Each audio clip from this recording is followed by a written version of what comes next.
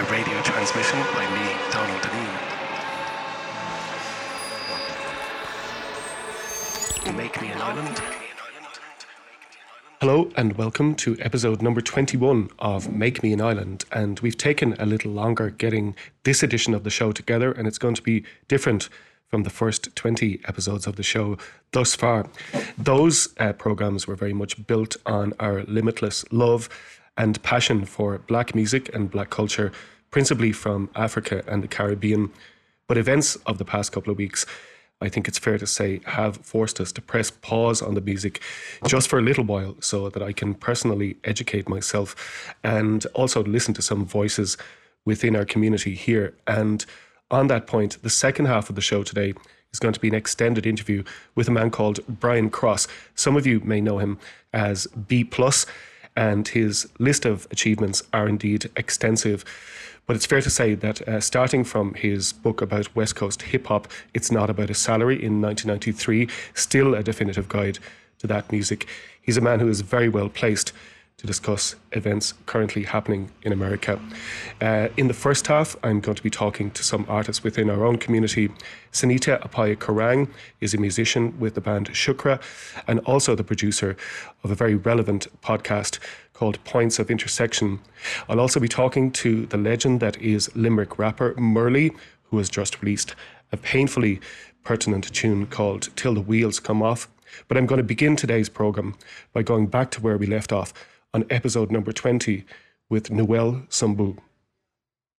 You're very welcome back to the show, Noel. Now, it's been 19 days since George Floyd was murdered, and it's been 2 weeks since we spoke. And the last time we were talking about Congolese music, and for whatever reason, even though it was 5 days after his very tragic demise, I still felt like I should just stick to talking about the music, what I kind of know best. But events of the last couple of weeks have changed my opinion about that and have changed it utterly. And I think we really have to address how we feel about these issues in this country too. Noel, I know yourself from your experience of growing up in Kinshasa that violence was something that you experienced, but this particular episode was one that touched you deeply, like the rest of us.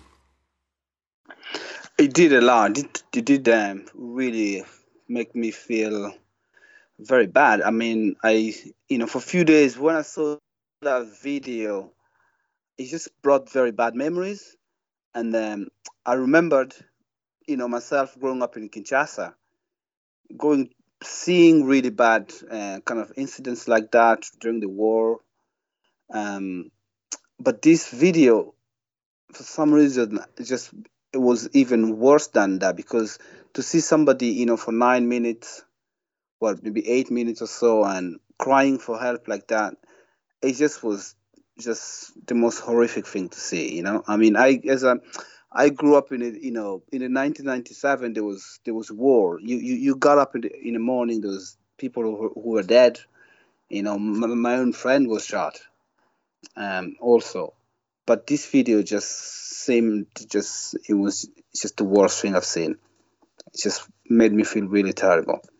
I guess in the prolonged nature of the suffering, there was something that we haven't, to our own eyes here, something we haven't really seen, that something that protracted and grotesque.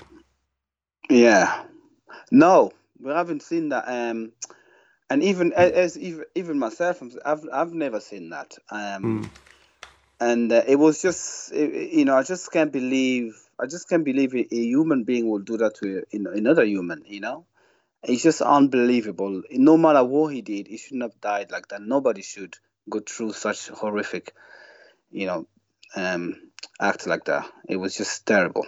And just coming along to what's happening in the aftermath, Noel, so it's been almost 3 weeks now, and clearly this incident has awakened, not just in America, but worldwide, issues with regard to racism. Now, you yourself, you have experience, you came to this country and started off in direct provision. How do you feel about just the change in mood, first of all, in terms of people awakening to the issues? Well, in my own experience, if I have to say, like when I arrived in Ireland, in obviously I was amongst only African people, and most of them were, asylum seekers, and everybody. This is a true story, Don. Everybody told me this is a racist country, and that's just a narrative, that you find. Hmm. Um, and I was also in the direct provision, and everybody in that place it's just very what should I say? It's very oppressed. You don't feel like part of the community because you're kind of locked in here, and then you're looking at people going outside, and everybody around telling you that this is a racist place. Don't talk to people here. They're just very racist. And I'm very different. I always grew up very differently. I have to check. I don't. I have to make sure. I have to experience things myself before I believe. So personally, what I did, I went out the next day. I went out to the town. This was in Cork. I went out to the town and I went down and I would stop everybody who had a musical instrument, and none of the people insulted me or didn't. Everybody stopped and they talked to me very nicely. And I met a guy. He never even heard me playing. I just said I'm a musician. He said, "Oh, really?" He didn't even ask me, "What do you play?" He said, "I have a gig next week. Why don't you come and play?" And I went. That was the first gig I did in Ireland. And this guy was, he was an Irish person, and it was completely, even the music. It was rock music, which I didn't really play. And we played the gig. And what happened then from that act that I did, it completely changed the whole sort of outlook on people in where we were staying in the hotel, because of that, I met a lot of Irish friends. They started coming into the hotel, and a lot of the asylum seekers who were there, they started making friends. This was completely, it really changed. I mean, there's still people who were there. They all, alive today. It completely changed the vibe of the place, and people started coming out more. And a friend of mine who was a dancer, he was offered a free room to give like class and African dance classes. People mingled, and another some I remember something about, there was a guy in that hotel whose name was Maurice. He always looked very good. He always wear really nice clothes. He was from Congo, but he never talked. He was a very quiet person, and he used to always walk around Cork, with his umbrella, always looking good. So I remember I met an Irish lady who, you know, she knew that I was friends with him, and she was saying to me, "That man, I've been seeing him for because he'd been there before me, maybe a year or so, something like that. He always walks around, look, he never talks. She's trying to talk to him, but they never got to talk. Then finally, because I brought her to the hotel, they started chatting, and she was like, "Well, I used to think I didn't really know what to make out of him, but now I know him. He's a very nice person, and him also, he made a lot of Irish friends, and the whole place changed, you know. Yeah. And So for me, go on. Sorry, Noel. so for me, the racism issue, it's, of course there is racism, Donald. There is racism. I'm not gonna say there isn't, but I think both parties have to make an effort to change it. But there's also a narrative that you already have as an African, especially, like, I'm talking about more African, that you already meet that people are racist, and then people also just go on believing that, and then anything that's done to you then it's racism. That's something I want to stress. So I think both people should really make an effort to change it. Yeah.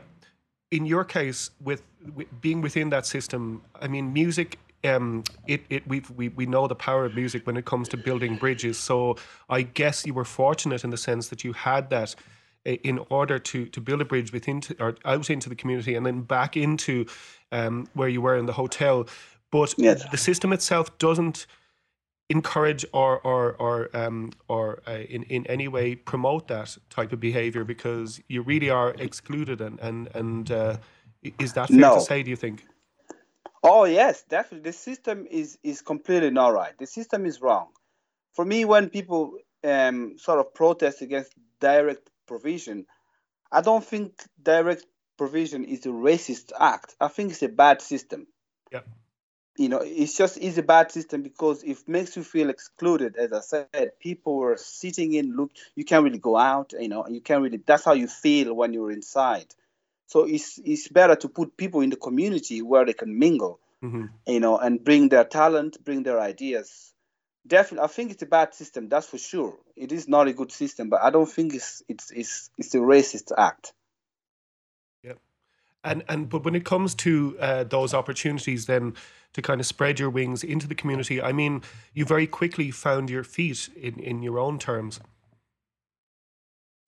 Yes, I did. Yes, that's what I mean. Because I could have not done that, and I know people who still live with that sort of mentality, and they're they're not really doing that well, and they still think, oh, people are racist, and I'm like, no, they're not. Just try, go and meet people, talk to them. They might be, but maybe your vibe, if you have a positive outlook, it's infectious. It doesn't infect people.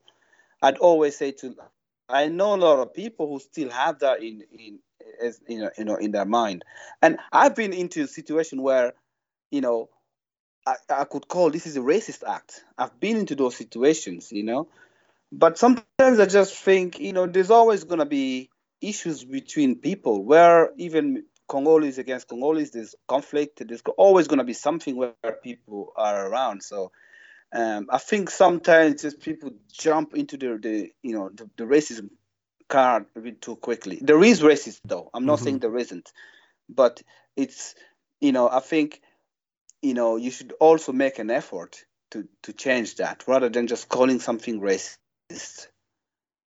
So what you're saying really is that there's really issues on both sides. If you want to say there's two Oh sides of yes, the argument. yes, there's issue on both sides. That's for sure. I have plenty stories and experience regarding this kind of issues. There's because people Adams because you have that narrative that people here are racist.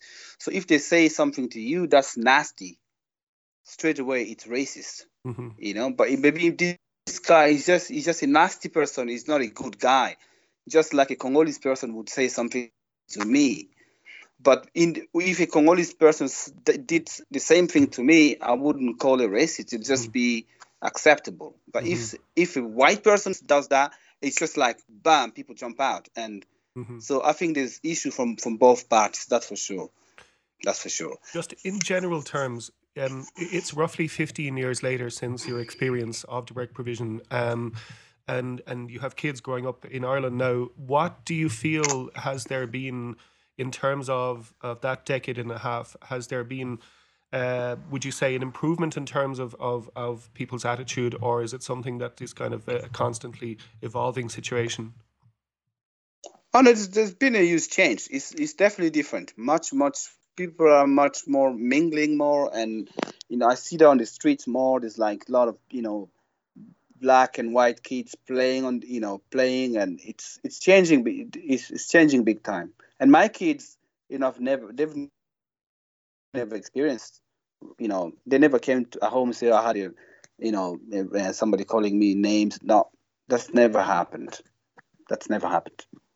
So it's definitely big change. Even I see that, I mean, in music, well, amongst musicians, there's a lot of black people playing, playing with white people, and there's a lot of change, Donald. I just, right now, it feels like, what I don't like personally, it feels like there's no change. Things are just very bad. That's what it seems like, but I don't think it's as bad as people are making it to be.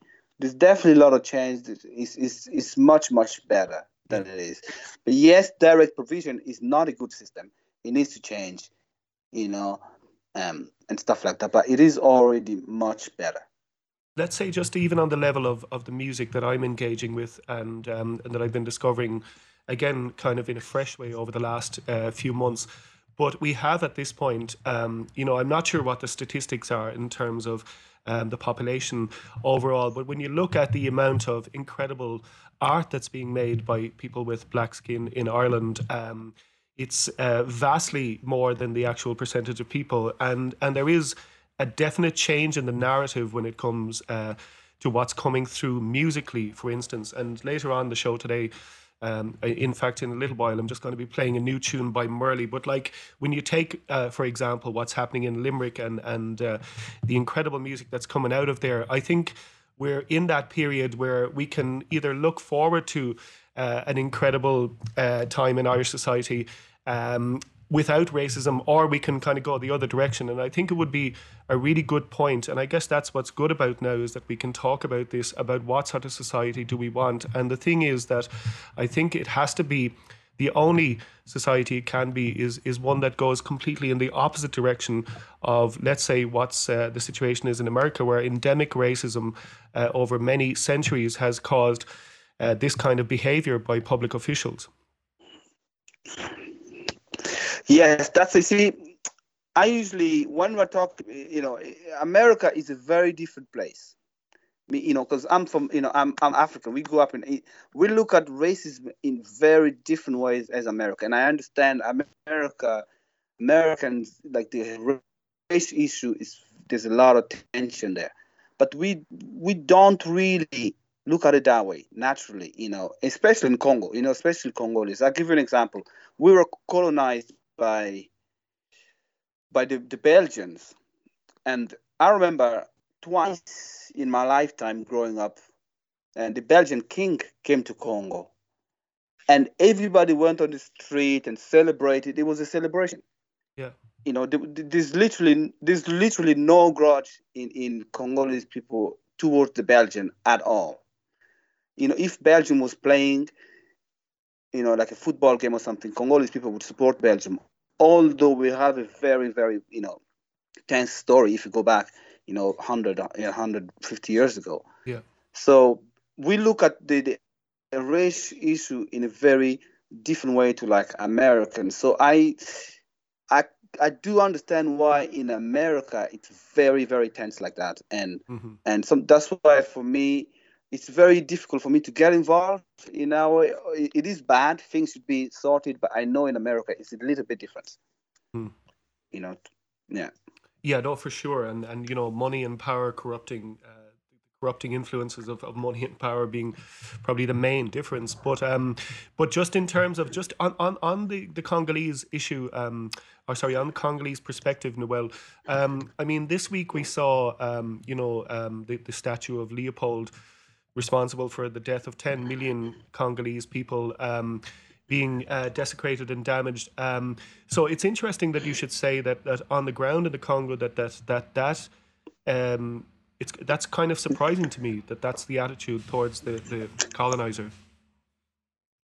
Well, did you see the footage? Did you watch the footage? No, sorry. But if you see, it was actually a white person who started it all. Yeah. It wasn't a Congolese person. Okay. It was actually a white person. In Belgium, you mean? I don't know. Yeah. In Belgium, yes. Okay. It wasn't the Congolese. Yeah. No, I grew up. We call the Belgians uncles. Okay. Like there's no grudge at all. Yes, that's why there's a lot of Congolese in Belgium. Right. We grew up with I remember Roi Baudouin came. We sang song for him. There's completely no grudge at all. Right. So we look at it complete. I don't know why and I don't know if that's good or not. But all I know, we didn't grow up like hating the Belgians. Mm-hmm. But what I know now, in the last, especially 5 years, because of all this, Black Lives Matter, I am noticing Congolese talking more racial, kind of nasty about the whole thing. Mm-hmm. So I feel like Africans, or at least Congolese, are just kind of getting sucked into this mentality, which I don't know if it's a good thing. I don't know if it's a good way to solve the issue. Mm-hmm. But as I say, we definitely don't have that. We did not hate Belgians growing up. There was none of that. Belgians are like uncles. This is the songs about this. Yes, I think so. I suppose when you're talking about what happened in it was in Brussels, right? Where I mean, in many cases, what's happening in the UK as well is the colonial power confronting their history for the first time, or reassessing that. I mean, Yes. hence the reason why it was a white person with the statue or whatever. As in that's what's going on there. Yes, I mean, and it's the story is very, it's very bad story, and it's good that when I saw that what happened in Belgium. Of course, I was happy for that, but it was not initiated by a Congolese person. People are just going on, but it's good that themselves they realize that okay, this was a very this person is shouldn't be glorified like this. I think it's good in that way. I think it's the best way, because it was a Belgian person who went and started the whole thing. It wasn't like the Congolese went and marched and did that. Yeah. Yeah, sure. Same in the UK, Yeah. Noel, just to bring it back home again, I think when it comes to what you said about direct provision, that's the key thing, is that it's not necessarily a racist system, it's just a bad system. Yeah, it's Donald. It's just like, people say the music industry is bad, know, or, it's just another system that's very bad. Yeah. But like, I'll tell you, there was a good story. This is actually, there was used to be a guy who worked there, I think he was from somewhere in maybe Youghal, somewhere, but he was a Cork native, Yeah. So I got speaking to him, and he turns out he used to be a sound engineer. He used to work as a guard at night. So do you know what he did one day? He brought his mixing desk at night, and around kind of midnight, and people were asleep. I brought my guitar there, and he recorded me. Yes, this guy was a Cork guy, a white guy, like he was risking his job. So for me, that's like such a good thing to do. I mean, but I know for certain when I went there, people told me this guy is racist, because he was the type of guy, he didn't really smile. He was just like, but people say, this guy is a racist guy. But this is what he did for me. He risked his job. Yeah. Like if he was arrested, he would have lost his job. But he brought his mixing desk at nighttime and he recorded me. But everybody told me that this guy was a racist. It's a thin line. I mean? It's a thin line, isn't it, Noel? Sometimes it's just a very thin line that separates what appears to be something and what it actually is. And in that case, he was obviously, like the idea that there's angels in the architecture. He was really looking out for you. Yes. Yeah. It was just, that's his personality, and it's just a bad system, Donald. That's for sure. It's a system that should be changed. It's not good. It's very exclusive, and it doesn't make you feel very, very proud of yourself, because you don't feel part of the community where you're living in. So it make you're gonna be a lot of low self-esteem because of that. And all of those problems, all of those problems that come with that lack of self-pride. Exactly. Yes. Then then you get very anxious, and if something happens to you, or somebody said something to you, so all of a sudden you jump out, or it's racist or stuff like that, But no, I don't think it's a racist act. I think it's a bad system that should be changed for sure. Noel, it's such a pleasure to talk to you again, and thank you for taking our call today. I'm going to leave that conversation now and go to our next guest, which is Murley Boyby. And Murley, you might know from the Rusangano family. He's just made an incredibly important and pertinent tune called Till the Wheels Come Off, and this is it right here. Thanks, Noel. Thank you very much, Donald.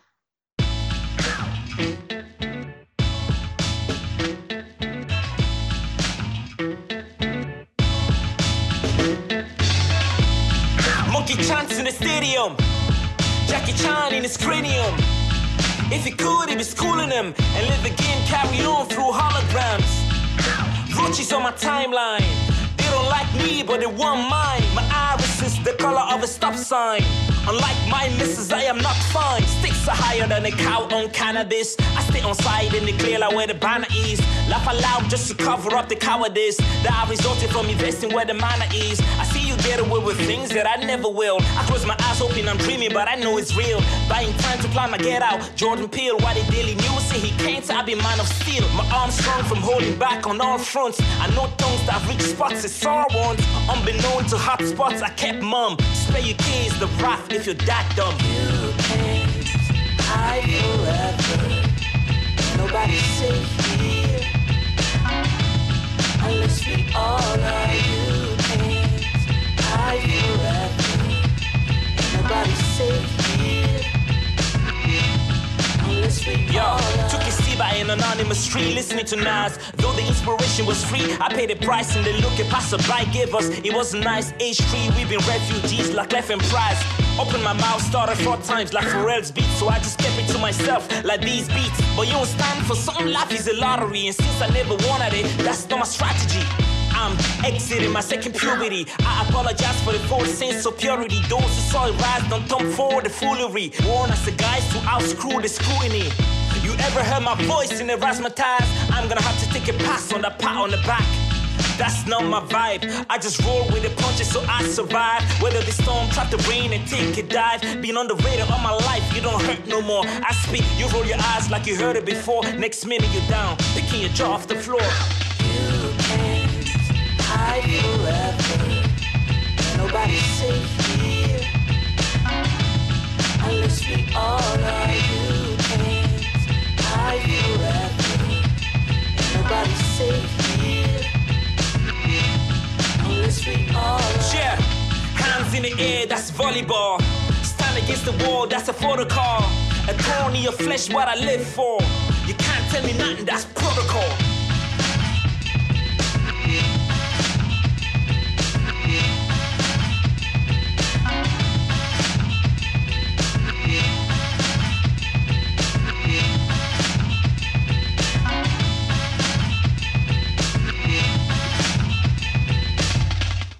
So painfully pertinent and also so very hot off the presses. My second guest on Make Me an Island today is the man responsible for such brilliant work, Murley Boyby.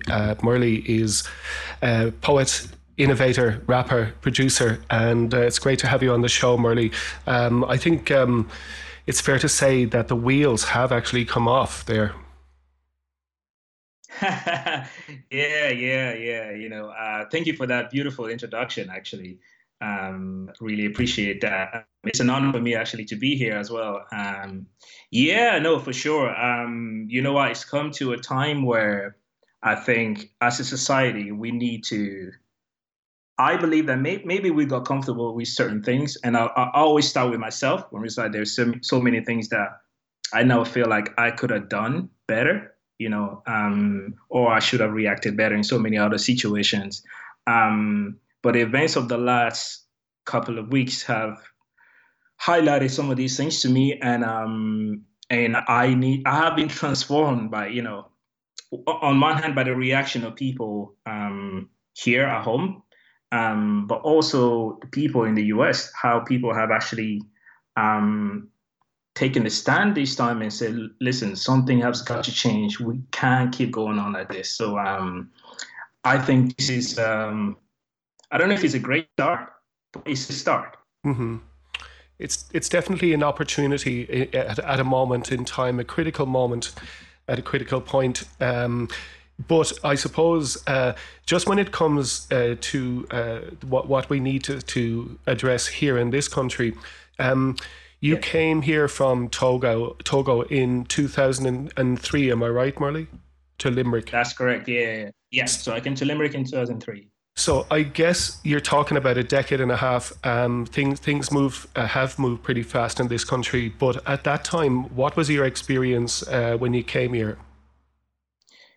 So when I came here, at the time, I was quite young, 11, 12. So first of all, I suppose there's the difference of like, you're now in Europe as opposed to Africa. So, first of all, the climate and all of that stuff is different. So you're trying to readapt to your new setting. And what was, I suppose, my earliest experience of having to deal with things I never actually imagined I would be dealing with to that point was in school. So some of the questions that some of my classmates would have been asking me out of curiosity, because we're all kids anyway. But I suppose even at the time, there was certain things that I thought were odd, some questions. But interestingly, like it's only when you're getting older that you kind of, for some reason, you go back to some of those time. I go back there a lot, and I'd be like, okay, I wonder why this person was asking me this question. And also, like, if we're all kids, but where were these questions coming from? Mm-hmm. Some of them even hinted at things happening behind the scenes, or sometimes things that maybe kids were hearing other people say, mm-hmm. and that's why they would be asking those questions. But also, maybe a large part due to the way Black people or Africans were actually portrayed on TV, mm-hmm. which is where we drew a lot of our information from at the time. And interestingly, like everything that I knew about Europe prior to coming to Europe was from TV mm-hmm. as well. And most of it was like rather, positive.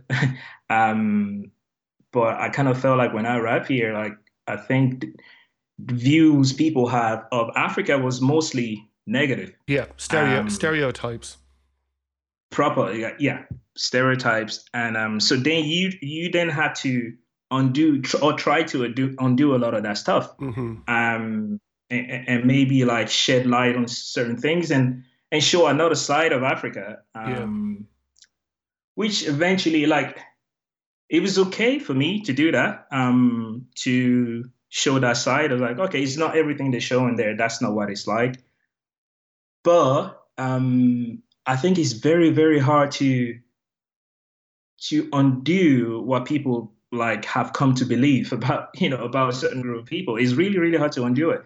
Even though, like, as children, like, even though like our relationship, I formed bonds with a lot of people, and as we were getting older, they became people that I trusted and who were like genuine friends of mine.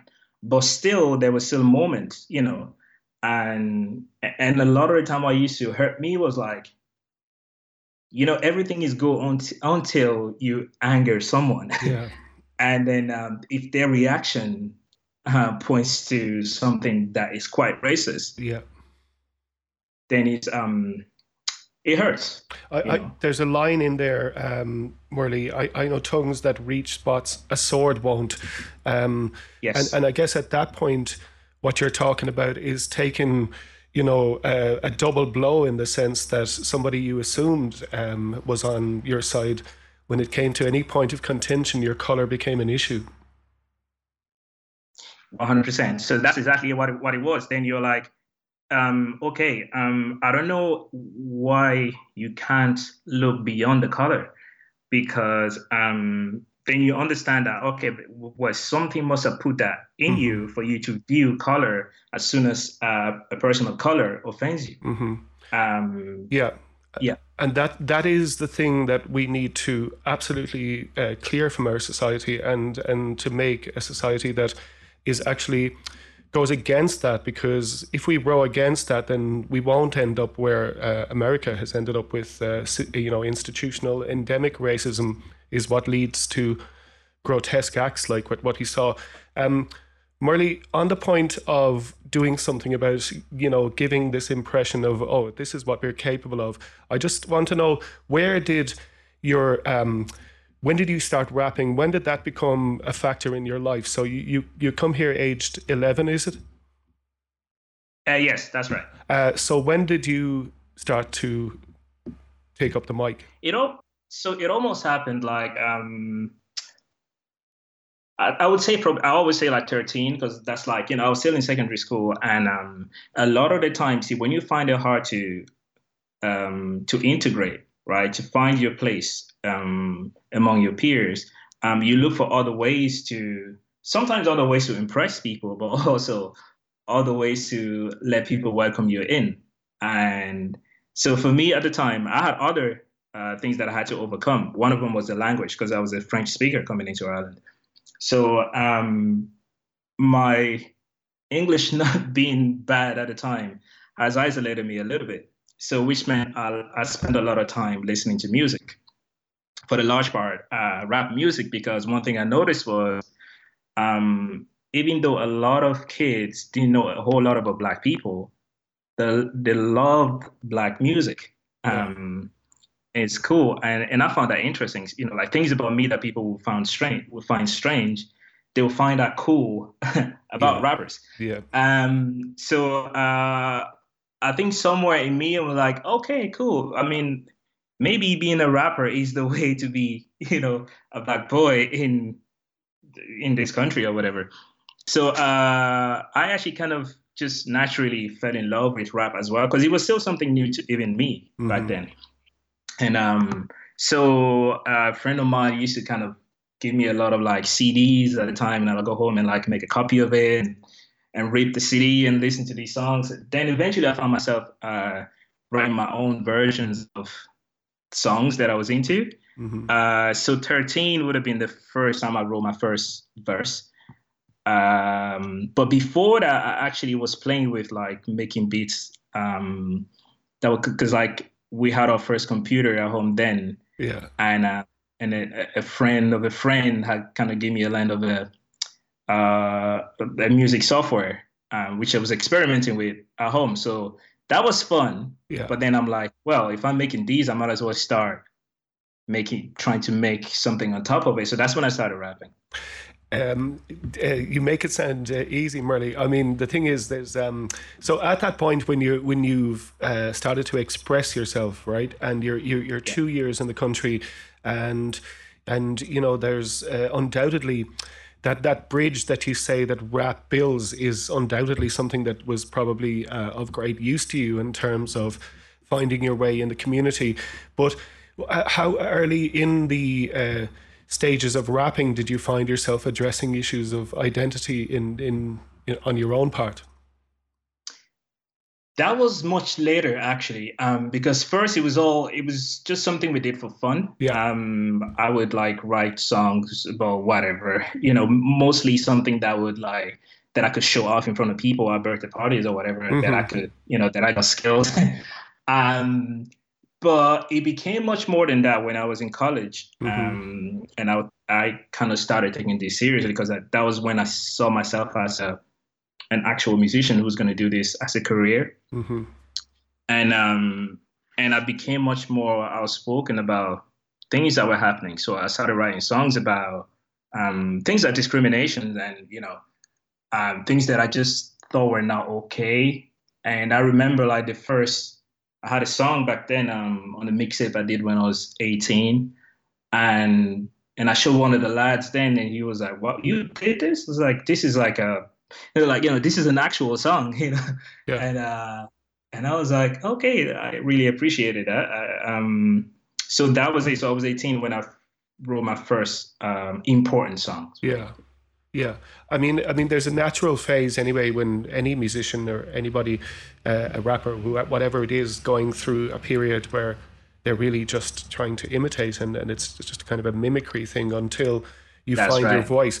But once that happened, it was a different story from there on, and that led to Rusangano Family, right? That's right. Yeah. So once that happened, you find yourself doing like small shows, you know, sometimes like mostly at the time was like, you know, African parties or, you know, community events and stuff like that. And so myself and God Knows and a few other friends of mine would be doing things together. And we played a festival in Ennis Street Festival. And then I think that's when I got to meet John properly. And then so we all kind of found common ground, you know, that we were all into kind of similar things. And then a couple of years later, Ghana family was born. It was first, God knows, and my name is John, and I was working with them. Yeah. But from touring together, we just naturally became a trio. Yeah. One of the beautiful things was that the way that trio worked, and you made groundbreaking work all the way, and won the Choice Prize, might I add. But so just in terms of the evolution from there, Morley, to the present, you have in the last while been responsible for producing some of the most important music that's been come out of this country in recent times, that by Denise Chaila, to name one in particular. So your own evolution in terms of moving from your primary skill, rapping, to production, how did that come about?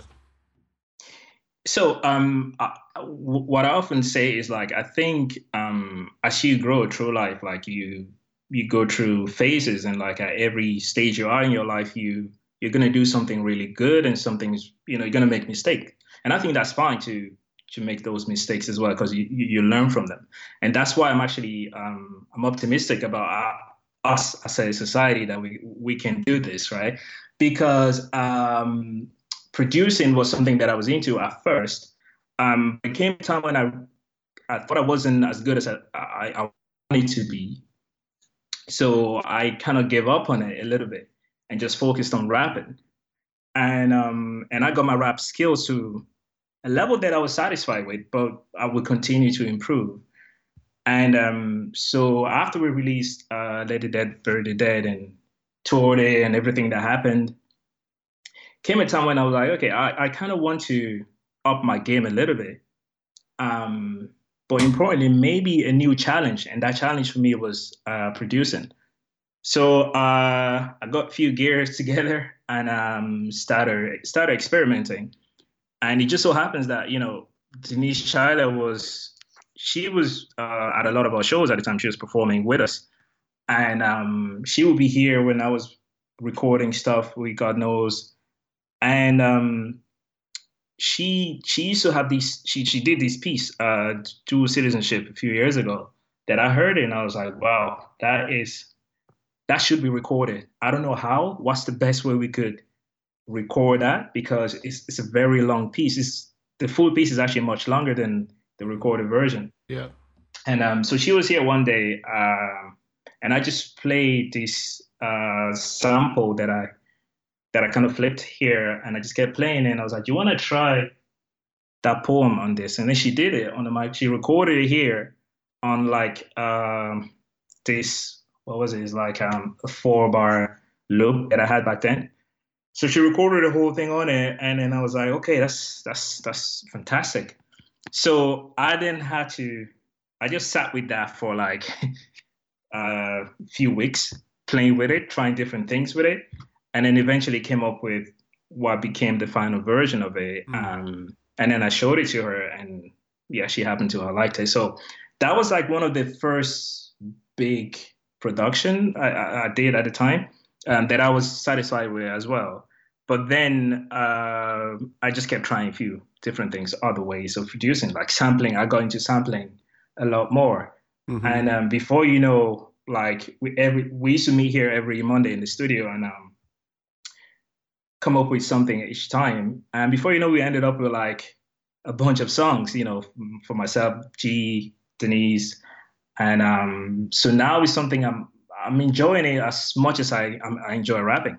Mm-hmm. And there is something of a crest of a wave, not just with Denise, but in Limerick in general. And it's something that I've spoken to God Knows about a few times. Something's really coming to fruition in that city, right? Yeah, definitely. And like one thing I had to say about like working with Denise is like that elevated my game. Yeah. And that was almost like what I needed, because I wanted to up my game as a person and as an artist together. And hearing someone so confidently voice what she believes pushed me to be like, okay, I need to match this, at least as far as the music to go with it, to complement it. Yeah. But then my city as well being full of like, these young artists who are very unique in their own ways, and it's something that I don't know if it's happening anywhere really in the world, but I can only speak of where I am and right now. Yeah. Like if I just take even just the rappers, like the crop of rappers that we have here, they're also like individually unique, but just as talented as the other one, and I'm watching them, and I got to experience a lot of these guys from like 8 years ago, and then to see how far some of them have come. Yeah. And I've always looked at it and I'm like, this is exactly what I wanted when I was younger. Yeah. I wanted to have this competition here, this healthy competition that will challenge you and that will push you to better your skills. Yeah, because in those situations, if that situation, it's incredibly positive from everybody that I speak to that's operating in the city at present. But all boats rise, and there's got to be a harbour master or two, and I'm sure yourself and God knows represent that. But it is a case where all boats rise when there is healthy competition and so much talent.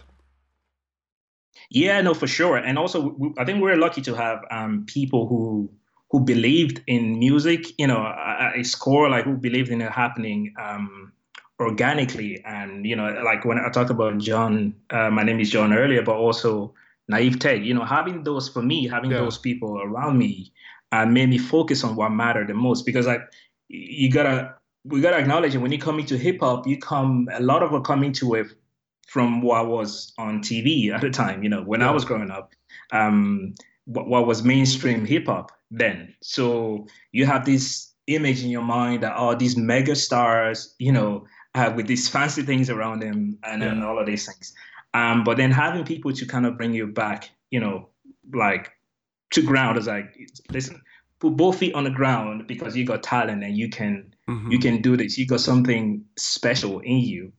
That gave me a lot of confidence. And I think everybody in the city benefited from that culture of wanting to do something that, even if it doesn't reach like the end of the globe, we're still doing something here that we can all be proud of. The best, and I think the best that you can kind of hope for in that situation is if that that there's some kind of sense of identity about what's going on, and clearly that is the case in what's happening there. Do you think, Murley, that it's just in terms of what we were talking about in general, where the conversation started, that this idea of music being a very positive force and a uniting force, we're well aware of the limitations of all art in terms of how much it can change the world, but I think there's a very good example of what's going on in your city at present is a good example of the way that it can definitely build some bridges and cross certain boundaries and integrate in hidden ways, magical ways. I absolutely agree. I think it can. And I think like the one thing I suppose is worth stressing is that we are, Ireland is, this is a beautiful country, and like the Irish people, as a people, we have something, there's a warmth that, for me, when I travel, even it's hard to kind of find that anywhere else, so this is very much home.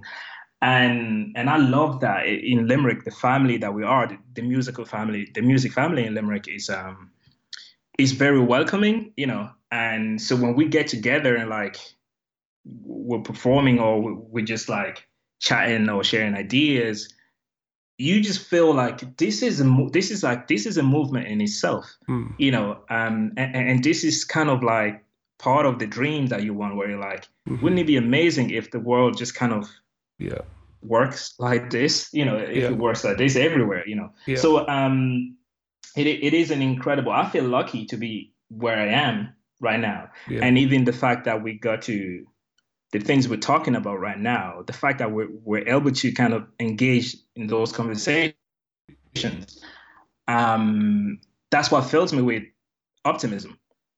I think we can do, us as musicians, we can do a lot. I think that tiny slice of utopia that you describe when it comes to this strong sense of community, that is power to the people in action, isn't it? 100%. It is. It definitely is the power to the people, because like everything else, I think everything that we do, so if you are ruling or running a country, or I don't know, a community, a group of people, you are working with them, or at least you're supposed to work with them. So if it comes to a point where they're not happy with how things are going, and they all stand up for it, then it's got to change. The system has got to change. Mm-hmm. And so I think that, you know, for a long time, there was like, there was a lot of criticism about Irish hip hop, you know, how it was almost like a copy and paste version of what was happening in the US and all of that stuff. And I used to see some of that too. But now I understand that, you know, we were at a stage where we were still learning. A lot of it were learning. And our influences were American rappers. But in that, we happen to have found our own identity somewhere. And now we're pushing that. And I believe that, you know, like if we hone our skills, it's going to come to a point when people in the US will be inspired by what's happening in Irish music here. You know, if it's not happening already. Murley, what a place to leave it. Thank you so much. Dual Citizenship, produced by Murley, Boy B, Denise Chyla. Thank you very much. Where are you from originally? Where are you from originally? See, our souls are composed of borders, and all of the lines that we have crossed that tangle our wires when we speak. There are some people who have borrowed accents from almost every single continent, trying to fill in the blanks where our tongues are starting to trip over the languages that we were born into. There are some people who will spend their whole lives looking for a definition of home that doesn't come with strings attached. I have spent my whole life learning that I must make myself, take my belonging. It will not just be handed to you. So now I could tell you about king and about countries, about wars and democracies, about independence and revolutionaries, about famine and bounty, about green and white and golden eagles against streaks of orange and black. I could tell you about Aaron Naveen and Lumbanyeni, Zambia. I could show you the spirit of Lucan, Limerick, and Lusaka. I could translate all of my Lenje stories so that we could sing them Osquelga. I could be bacon and cabbage in Muflira or Matevito in swords cooking in Shima.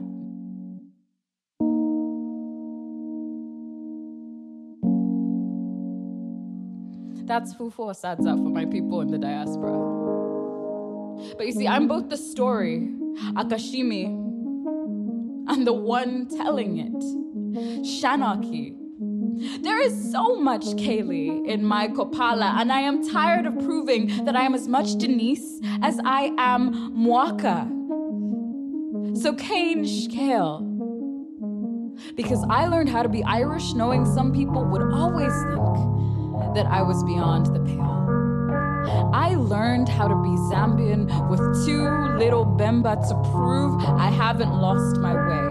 But as long as there is copper still inside my blood, nothing and nobody will ever cause the Zambia inside of me to rust. And if anyone tries to throw all of my errands to the dogs, I will bring the hounds out just to show you what Kukalin taught me.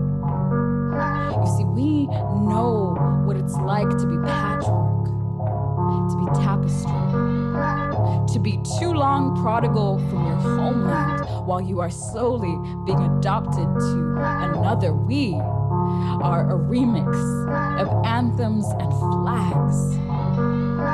We are both the signature and the line connecting dots that do not yet know their correlation. So no, these are not alien flowers, but yeah, we're extraterrestrial because we've been nurtured by many soils, and we are not the dead branch of a family tree falling victim to mental deforestation. Yes, we have been replanted, but we can't forget how we got here, still fresh off that boat. So if you throw us in the deep end, we'll show you that we know how to float. Not everything is bad about being a rolling stone. Sometimes you just cover more ground that way. Sometimes all of this baggage only has us going on guilt trips. Sometimes secondhand citizenship makes video clips, football chants, rugby matches feel like copper bullets. Sometimes the wind that shakes the barley blows through you like hurricane season. But we will not let anybody scatter these seeds or dictate where they grow. We are too familiar with this field. We know that we cultivate our homes. Athen rise state of mind. We only yield when it's time to harvest.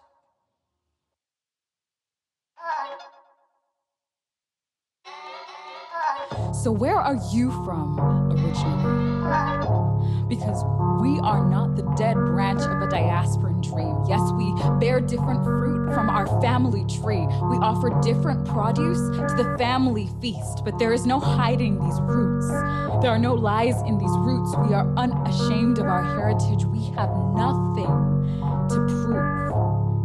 And sometimes there's a pain in these roots that our being is anchored to, but you will see beauty when this forest grows. You will see us for what we are. We are the same stem with different leaves, the same love with different means, the same heart with different dreams, the same journey, just with different wings. So where are you from? Where are you from originally?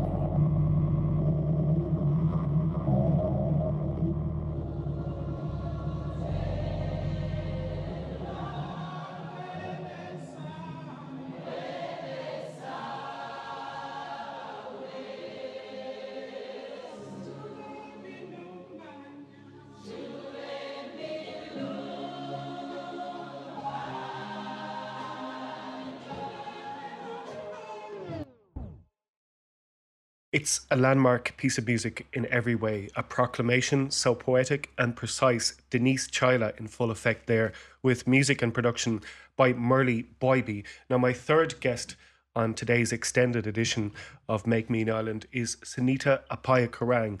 And you might know Sunita from her wonderful band Shukra. And I know that you could possibly have, like me, danced to them over the past few years. Or if you're a regular listener to Dublin Digital Radio, then you'll know her Points of Intersection show is a standout one on that great station. And the ground that it covers is very topical indeed at present. And I'm delighted to have Sunita on the show. Now, I know from talking to you that dual citizenship and Denise Chaila very much resonates with yourself. Yeah, absolutely. As you say, they very much, succinctly and poetically and kind of somehow all-encompassingly capture the essence of being, an immigrant moving to a new country, probably anywhere.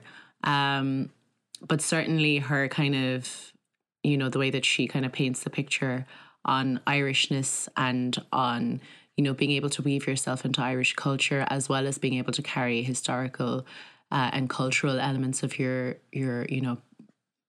background from home, and in her case Zambian, in my case South African. Very much resonates with the experience of being here and the pridefulness of being able to do that, and even sometimes the complexity of fitting in and not fitting in both molds as well. Yeah, hence the brilliance of the title, where dual is spelled D-U-E-L. Among the many brilliant things about that tune is the very fresh way that Denise presents a definition of home. Now, from listening to Points of Intersection, it would seem that you're very much engaged with questions around the many new ways in which that word can be defined here.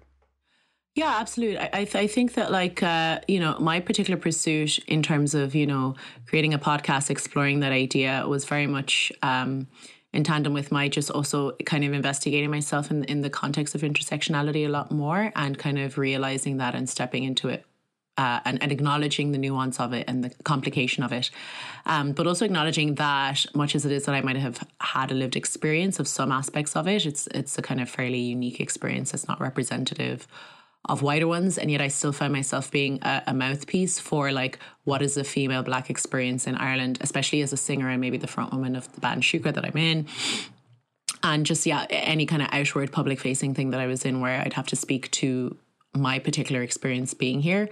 So there was a lot for me to like kind of learn and unpack in exploring the idea of intersectionality that I had touched on academically in college and, you know, just engaging in different types of media content. But a lot of it would be very UK and US centered. And I really was interested in exploring as to what that looks like in an Irish context. And it's so great that the timeliness of having people like Denise, having people like Merle and God knows, Philly Speaks, like just this resurgence of artists across the board narrating to that experience, but also just narrating in a very kind of casual Irish way as to just their experience overall without it being pointedly, hey, I'm an immigrant that's living here. You know, just telling stories that are different to what I've been told before is really refreshing. And yeah, I'm really welcoming of that. Well, you do a brilliant job bringing those narratives together in a very refreshing manner on the show. And I want to talk a little bit about your own story. Already on today's edition, I've been talking to Noel Sumbu and Merle Boybe about their adjustment to life in Ireland in an urban setting, but it was very much the opposite for you in Kerry. And how was that? Yeah, it was very interesting because I would have, and I kind of still to some degree think of myself as a city girl inherently. I come from, you know, East London in South Africa. It's a coastal city. It's the opposite Cape to Cape Town. So it's the Eastern Cape. And then even moving to Tralee was like a relative culture shock. I thought I was coming to Eskimo land, and then it turned out it wasn't like that. And then moving to Tralee was quite a culture shock in some ways.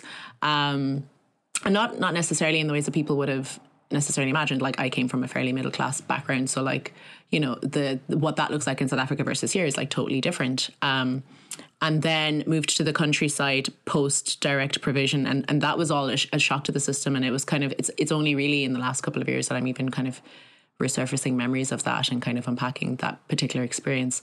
But then moved to the countryside in Kerry with my youngest sister Yasunya and our step parents, and that was like the ultimate culture shock for me because I really hadn't had any rural upbringing really, or I spent any significant amount of time in any rural places really.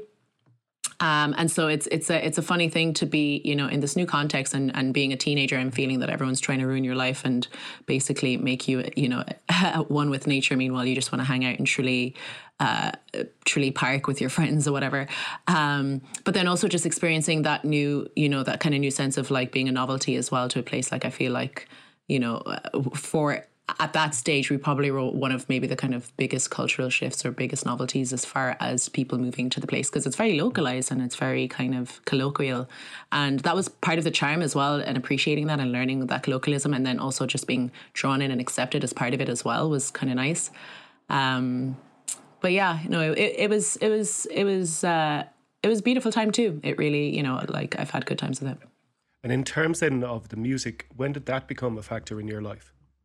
It kind of had always been a factor, really, like long even before I'd moved to Ireland. I think I kind of had it first. Like I definitely always loved music as like a toddler even. And my mom, my biological mom, would have been a singer in her church, in church choirs. And even as we moved here, we formed community through church as well, as most kind of a lot of African people that are Christian anyway would tend to.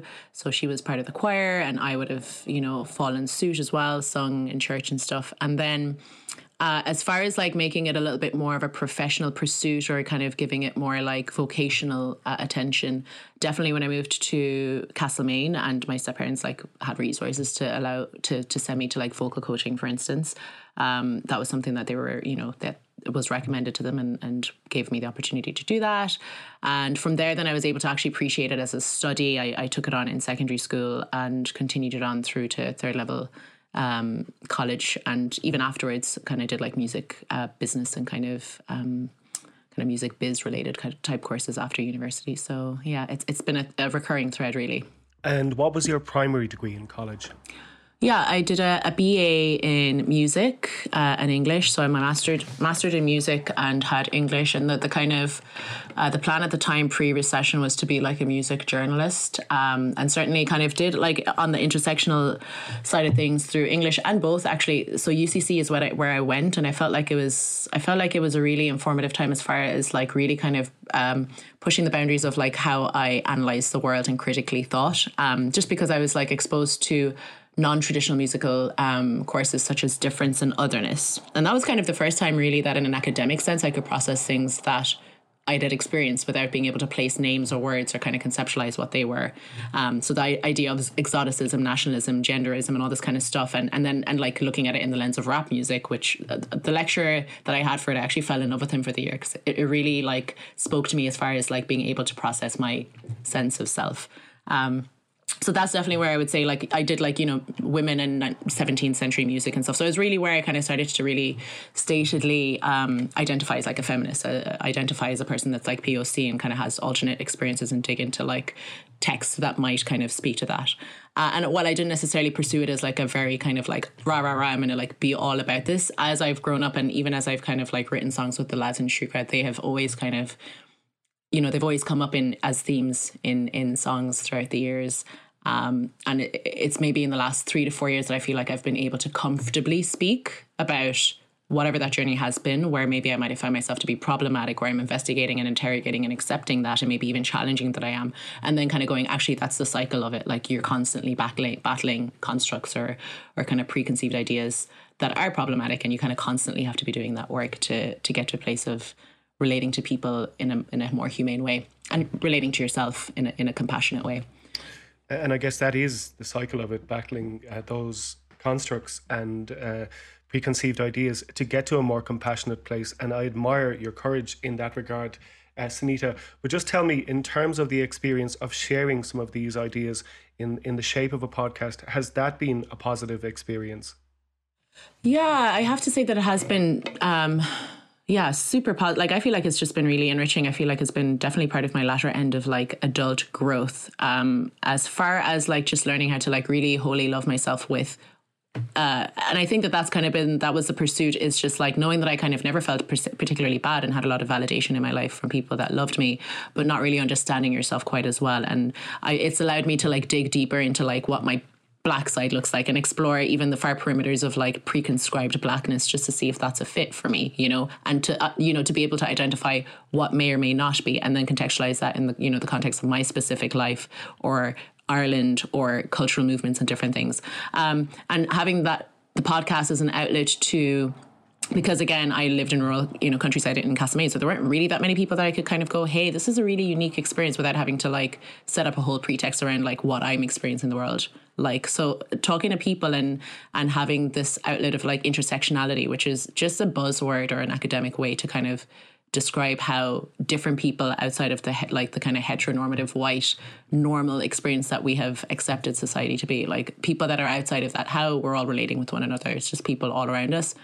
Having conversations with them around what that experience is like and around their specific lived in, narratives just is more connective. It gives me a sense of community, or it just gives me more of a sense of like appreciation for things that you experience as a single person, feeling that you're isolated. Really is just part of a recurring thread of a lot of different stories happening all around you. And that's kind of the main pursuit as well, is to kind of actually, you know, if I have always been a mouthpiece to friends as an outlet to a word that they may not have understood or had an opportunity to feel safe to ask questions, then this is a way to be like, okay, so like if you're curious, like this is us having a candid conversation, and this is what intersectionality looks like. It actually just looks human. It's just another human experience, you know? Yeah, which says it all, really. Connective is a very good word for it, I think, and I heartily recommend this show. How and where can people hear it? Yeah, sure. So my show airs, it used to be monthly. It's actually every 2 months now this year, on Dublin Digital Radio, usually the first Tuesday of every month between 3 p.m. and 5 p.m. And it also then gets uploaded to the Dublin Digital Radio Mixcloud, and you can just search Points of Intersection. And yeah, listen back on all the past episodes. Sunita Apai-Karang, it's been a pleasure talking to you. Thank you again, Sunita Apai-Karang. Now, for the fourth and final part of today's extended edition of Make Me an Island, I'm going to turn my attention back to the eye of the hurricane and the United States of America. Brian Cross, or B+, is an associate professor at the University of California in San Diego. Starting with his definitive book about West Coast hip-hop, It's Not About a Salary, released in 1993, through his films Brazil in Time and Keep in Time, and onto Ghost Notes in 2017, his list of achievements in music are extensive. He is a man never far from the heat and uniquely well placed to take us right to the heart of the matter. We will not tolerate beating, lynching, burning, raping, pillaging, drugging, mass murdering of blacks. We are not your ORDINARYRAPPERNIGGERS. On our chest is wickedness. The press is telling us lies. We will not tolerate white men, grabbing black men, taking them home, chopping the bones and smothering them with plastic and dipping heads in acid. Wonder if Dahmer dies.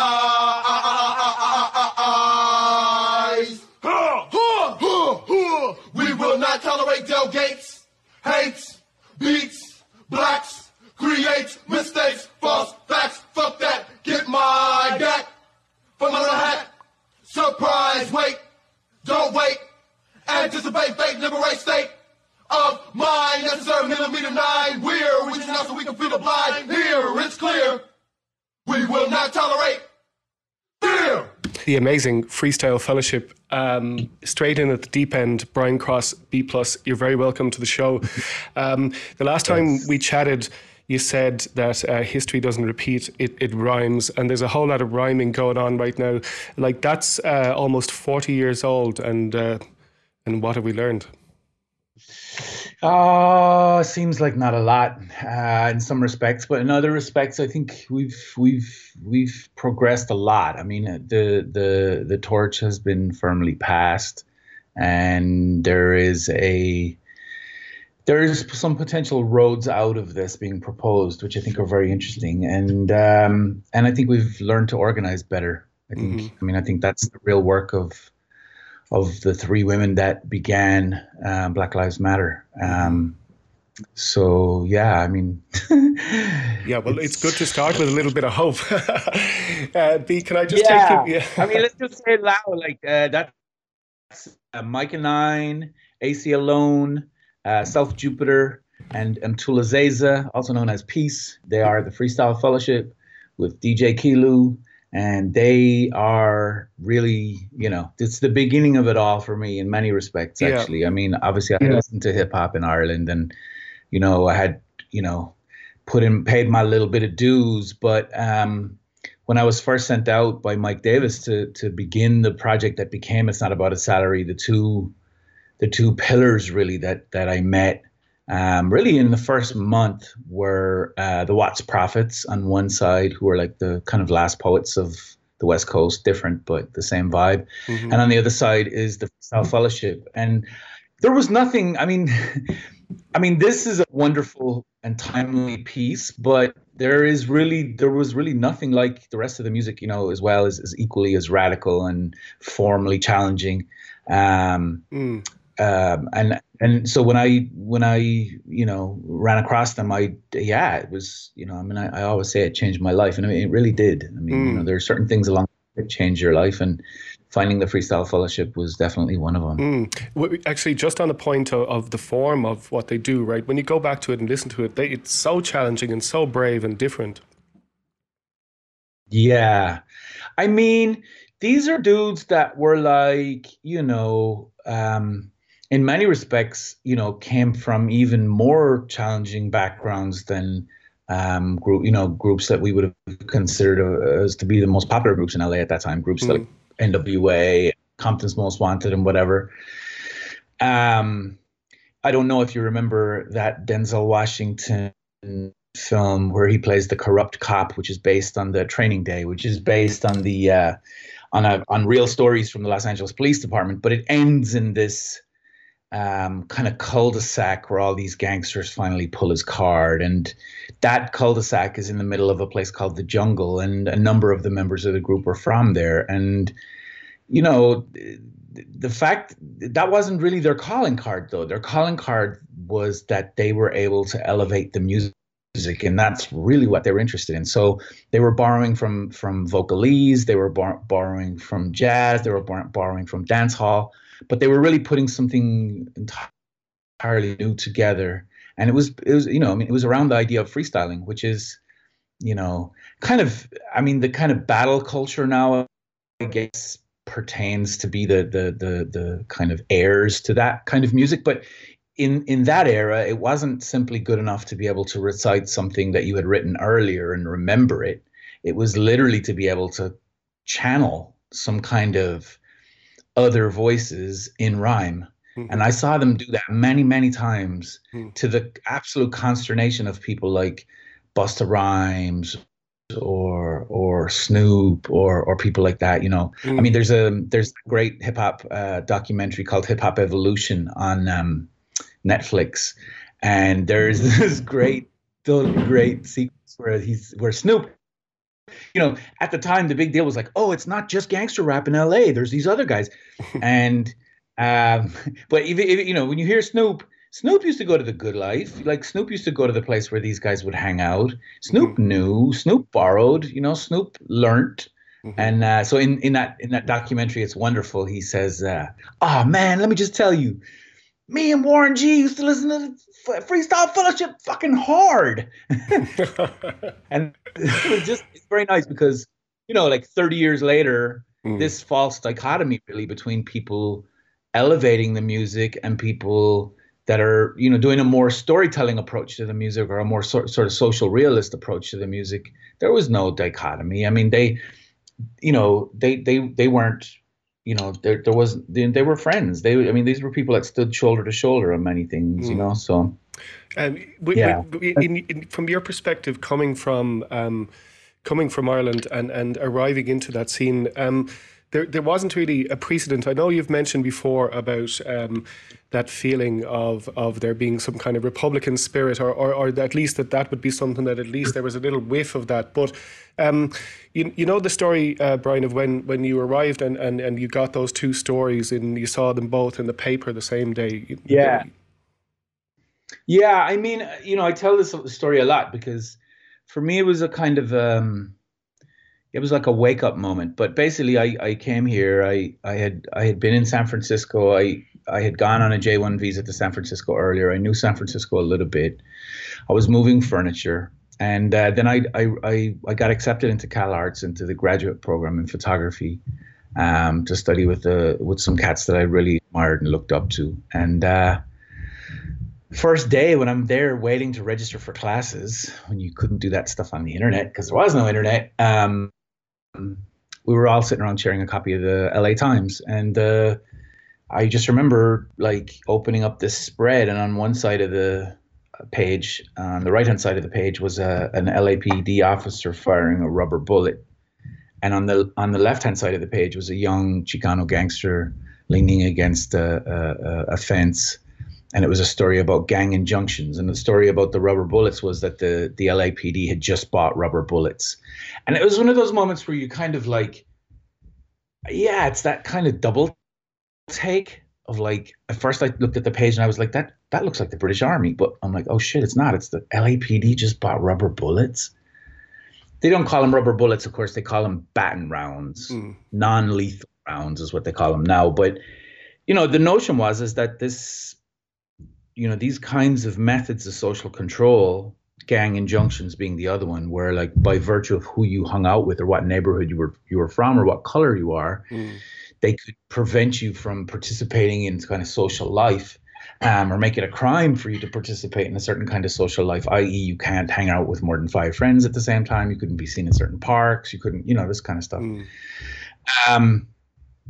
That there was a thread that linked those things together, and for me it was really a wake-up call. I don't know that I necessarily realized it straight away. There were sort of, these things come in kind of waves of realization, but it stuck in my head, and I've recounted the story many times, and I remember thinking like, we just been protesting against this in Dublin. I was on a few marches myself against the use of rubber bullets before I came to America.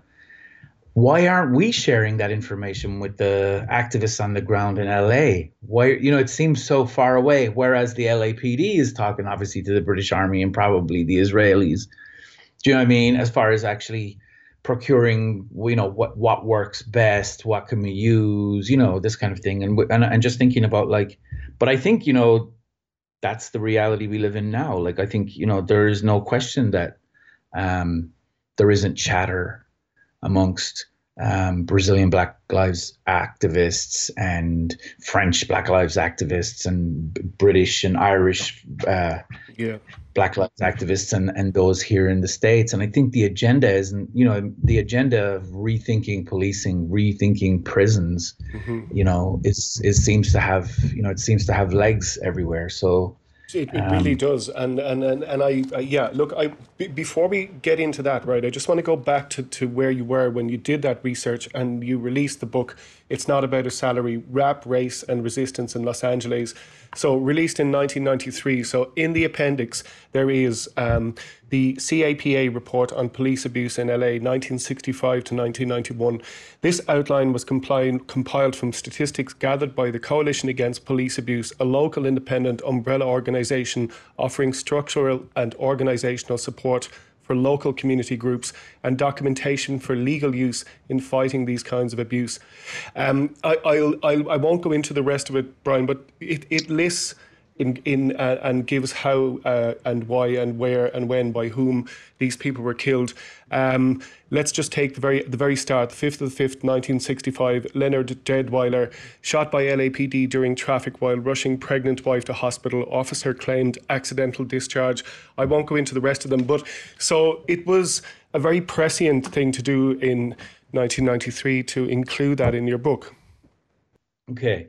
I mean, the thing, Donald, is this, it's a lot of times, I mean, what I try to tell my students is that, a lot of art making really is about sort of figuring out what the question is. And the question for me in regards to that book, and it was really very much about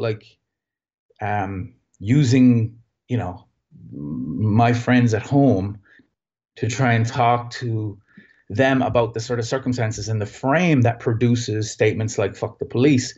How do you explain that to somebody who's unfamiliar with the notion of policing, or whose only idea of American policing is presented from what we've seen on television, which is this kind of heroic, crime-solving, gun-toting, fair, and that's really not the history of American policing. And so, I told you the story previously where, I was sitting in a car with the Freestyle Fellowship while they were rehearsing for their, there they go again, for that album, for that Inner City Griots album. And we were sitting in North Hollywood, and I was in the back making photographs, and they were passing around, or we're just chatting. They were arguing or reasoning about something to do with a song or something. And I wasn't facing the street. I was facing them. They were in the front, and we were facing in off the street. And suddenly, without realizing what happened, the vibe completely changed in the car, and suddenly everybody's faces were filled with fear. And I said, what just happened? And they were like, "You didn't see 5-0?" And to me, a cop car passing by, and what? And to them, it was absolute fear. And, this is the problem, really. It's difficult to explain this to people who haven't experienced it firsthand. But, your life is in danger. I mean, it's just that simple. Your life is in danger. Even in the most, ordinary traffic stop, your life can be in danger.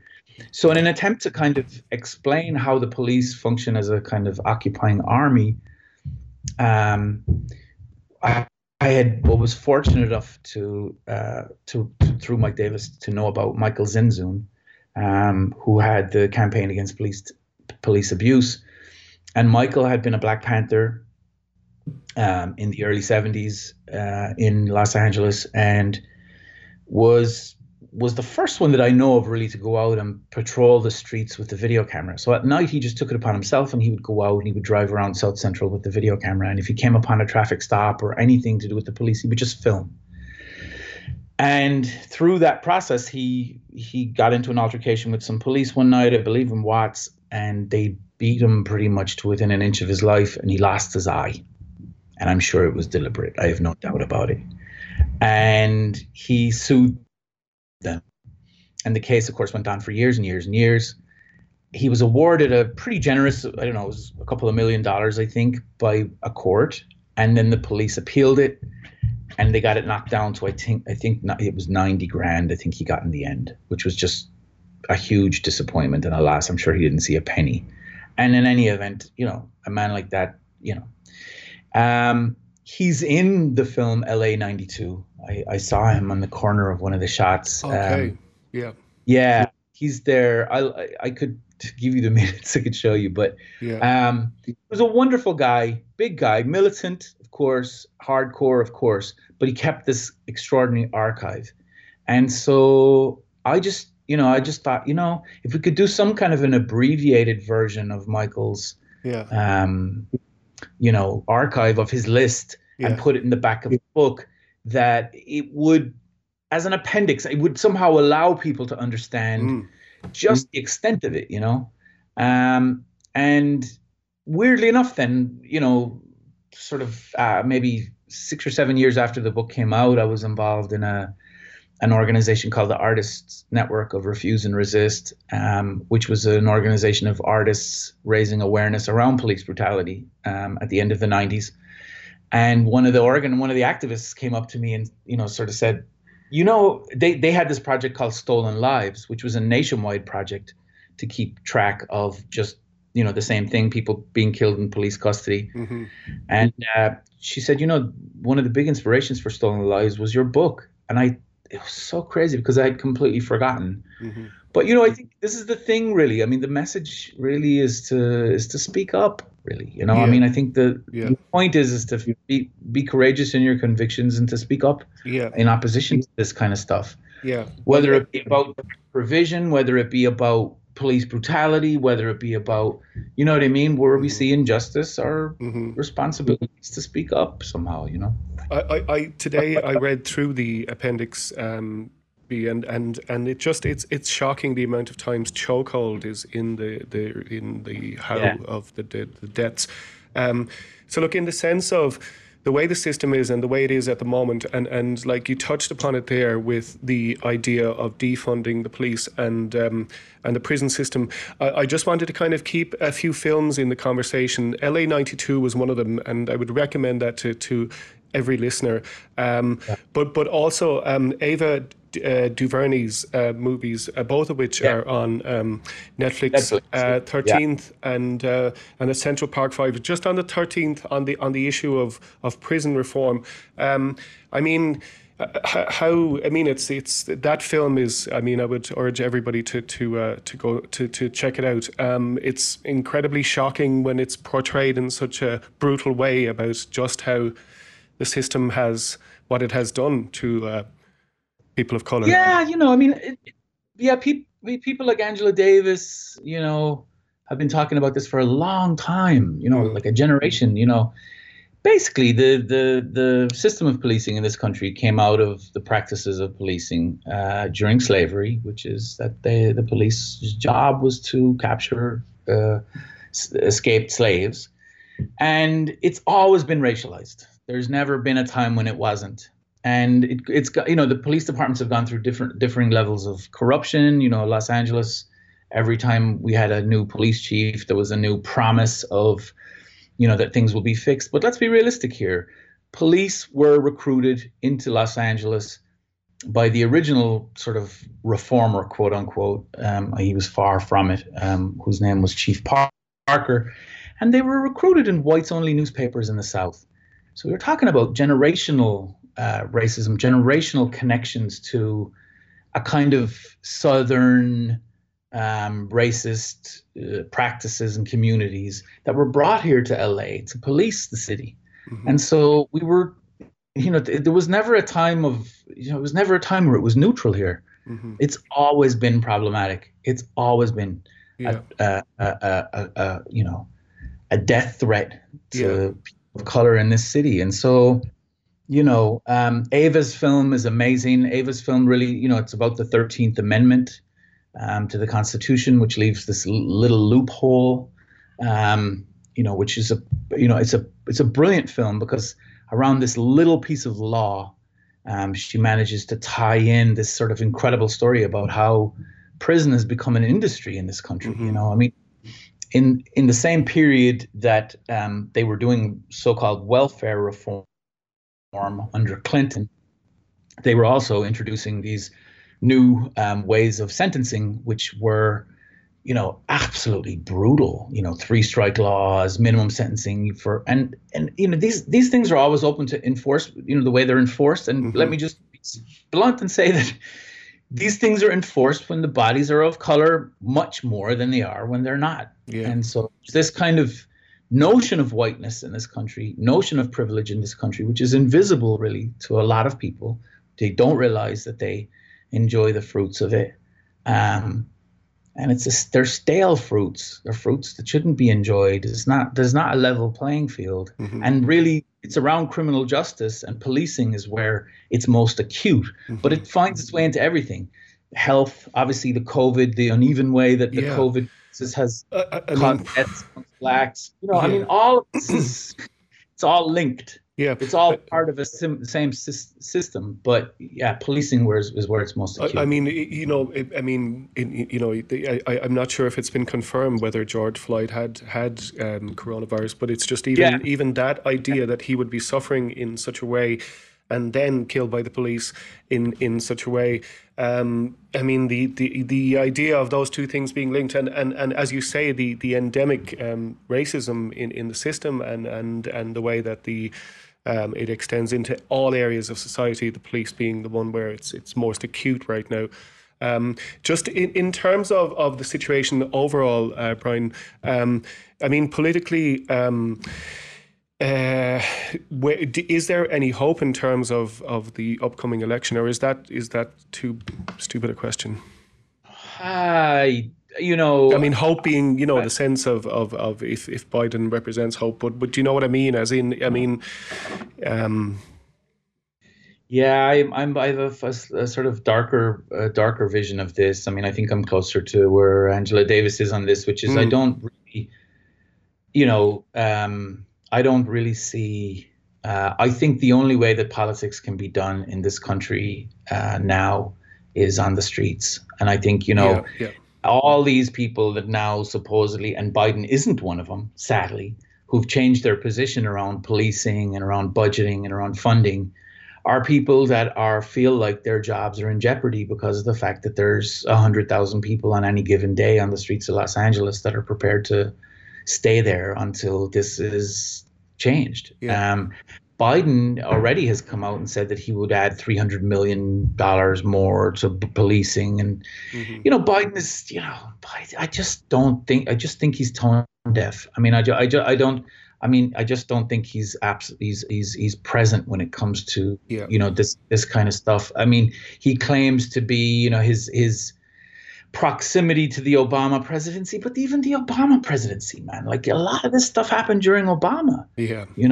Well, that was my next question was, okay, because I suppose that was definitely a false dawn in terms of any real change, and the change that needs to happen is something that won't happen with the system as it is at present, and whether or not the system can be changed, but just on the Obama thing, some incredible stuff happened under his tenure.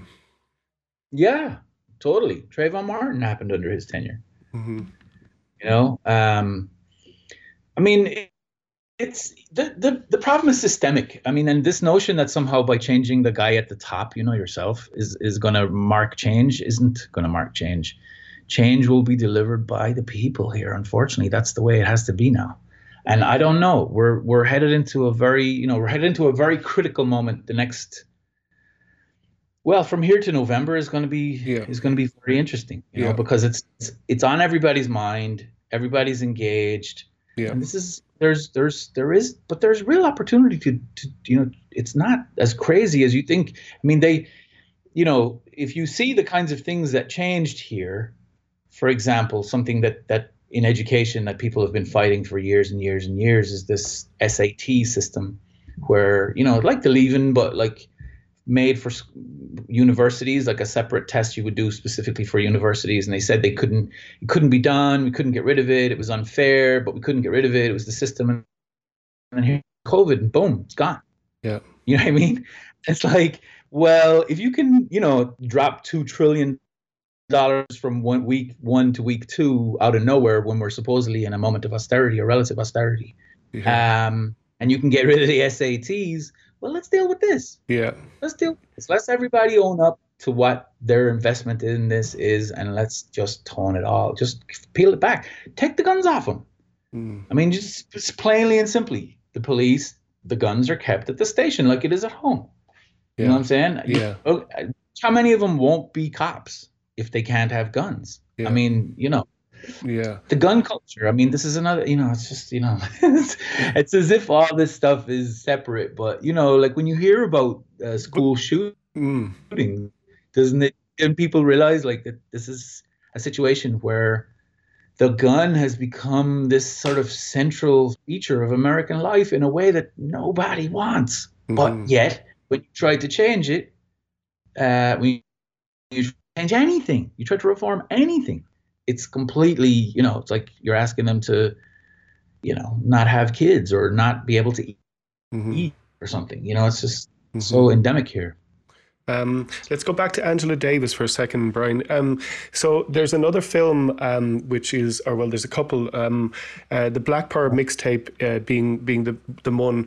Goran Olsen's film concerning violence is the follow-up one. Sorry, did you say?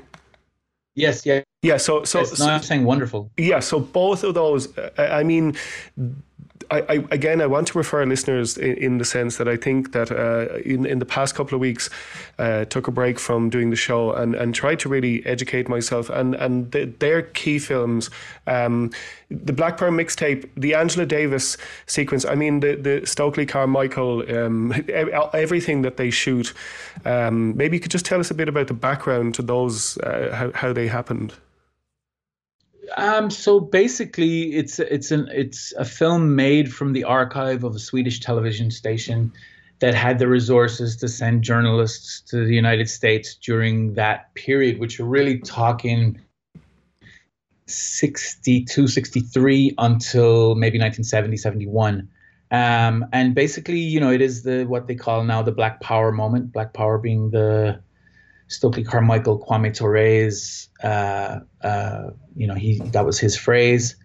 And it's really, you know, an attempt to kind of understand what's going on there. Like in this, if you can imagine that the civil rights movement in the United States is the first time something is televised, and it's televised globally. And one of the first places actually outside of the United States that we feel the ripples, if we could call it that, is in the north.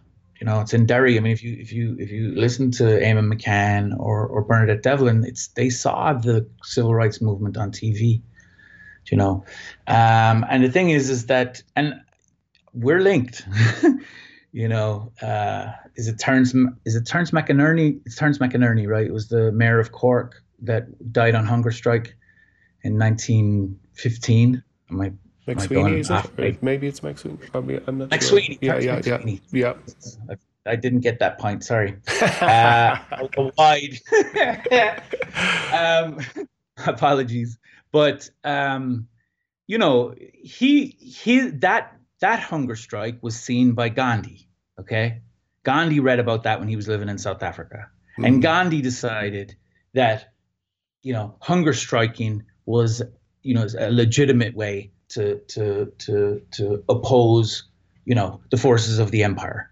That there was something about that had a kind of almost biblical resonance with people, and you could mobilize people around these kinds of acts or actions or gestures.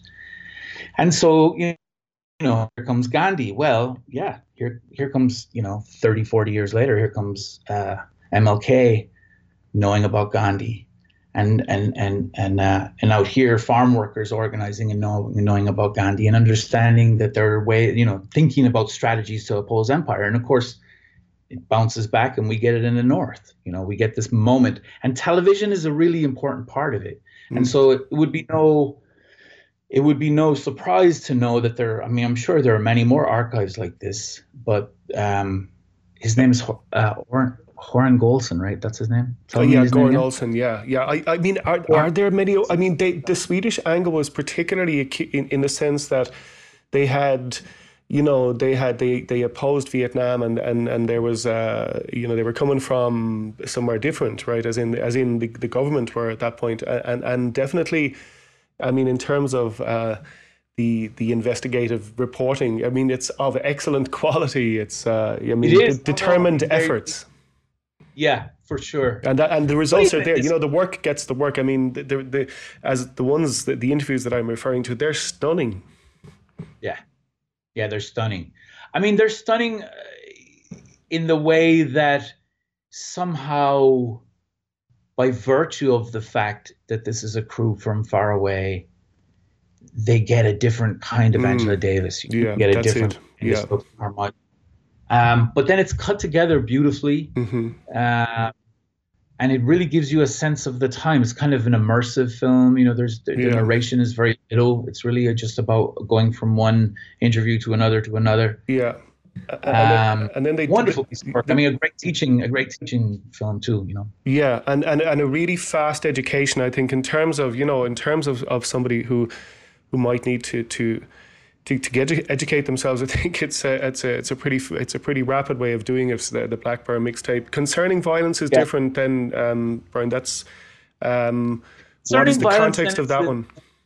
Is the second film where he realized that there was also in the same archive a trove of films made about the kind of colonial struggles or anti-colonial struggles in Africa from the 50s until the 70s. So, everywhere from Ghana to Congo to Angola. And then instead of relying on interviews as much, what he did was used Frantz Fanon's Black Skin, White Masks, I believe is the book that he used for the film. But he has Lauryn Hill read passages from the book and then cuts the footage to it. And again, it's one of those films where you're just left at the end, like mouth on the floor and just, wow. Yeah, I mean, it's a terrible debt, this. It's a terrible debt, and it will require radical gestures to begin even what needs to be fixed. Radical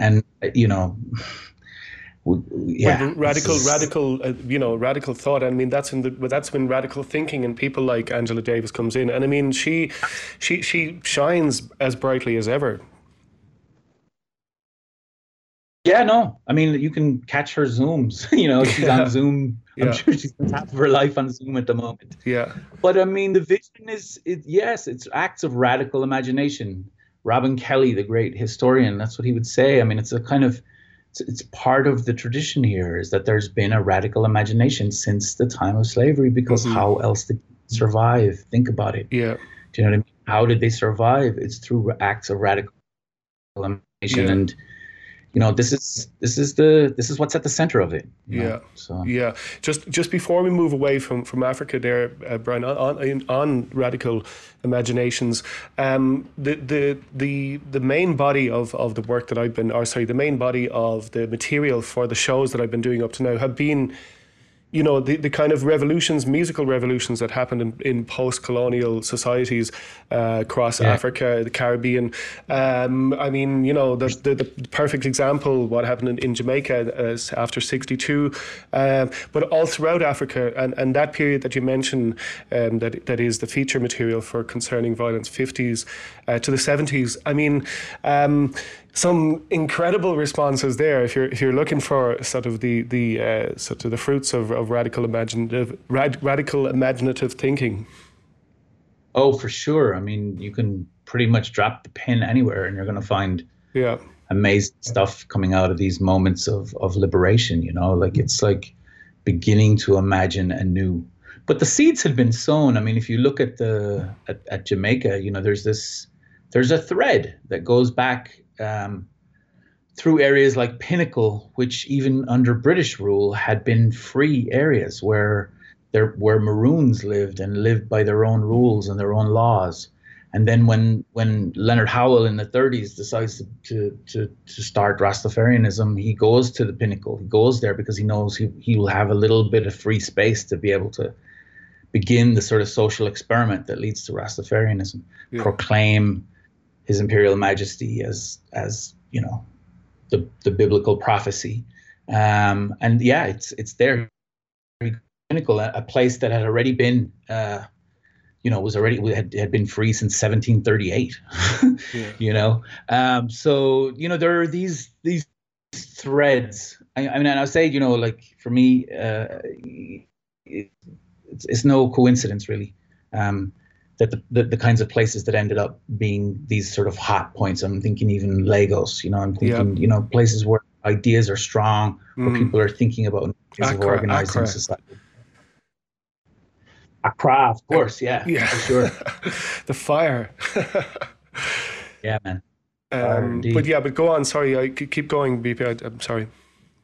No, I'm just, you know, I mean, to me, it's the sort of stuff that you can, for me anyway, I'm always enthralled by the notion of linking moments across geography, across generations, across, you know, this is where it gets interesting, you know, where you get these small acts of solidarity, you know, where Navajo Indians decide that they're not cool with the notion that there's a bunch of Irish people dying of starvation. Yeah, right, yeah. And do something, you know, small acts of solidarity. Bernadette Devlin turning the keys in New York over to the Black Panthers. Small acts of solidarity. Radical, imaginative ways of linking things together, you know.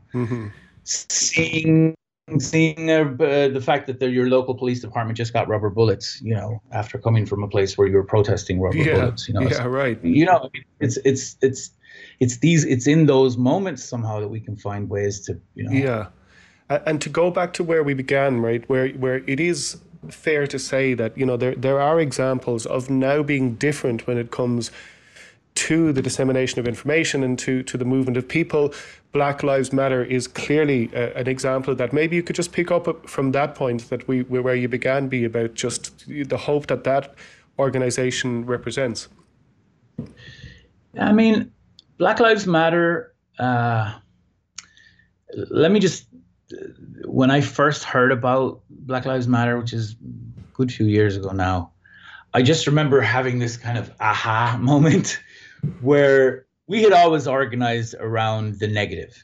Okay, so we were always like, stop police brutality, campaign against police abuse. You know, it was always like abuse. The words abuse and police were always in our things we would chant, our signage, the way we would think about the problem, the way we were able to conceptualize it. We were centering the problem, okay, as opposed to thinking of it, finding another way to think of it.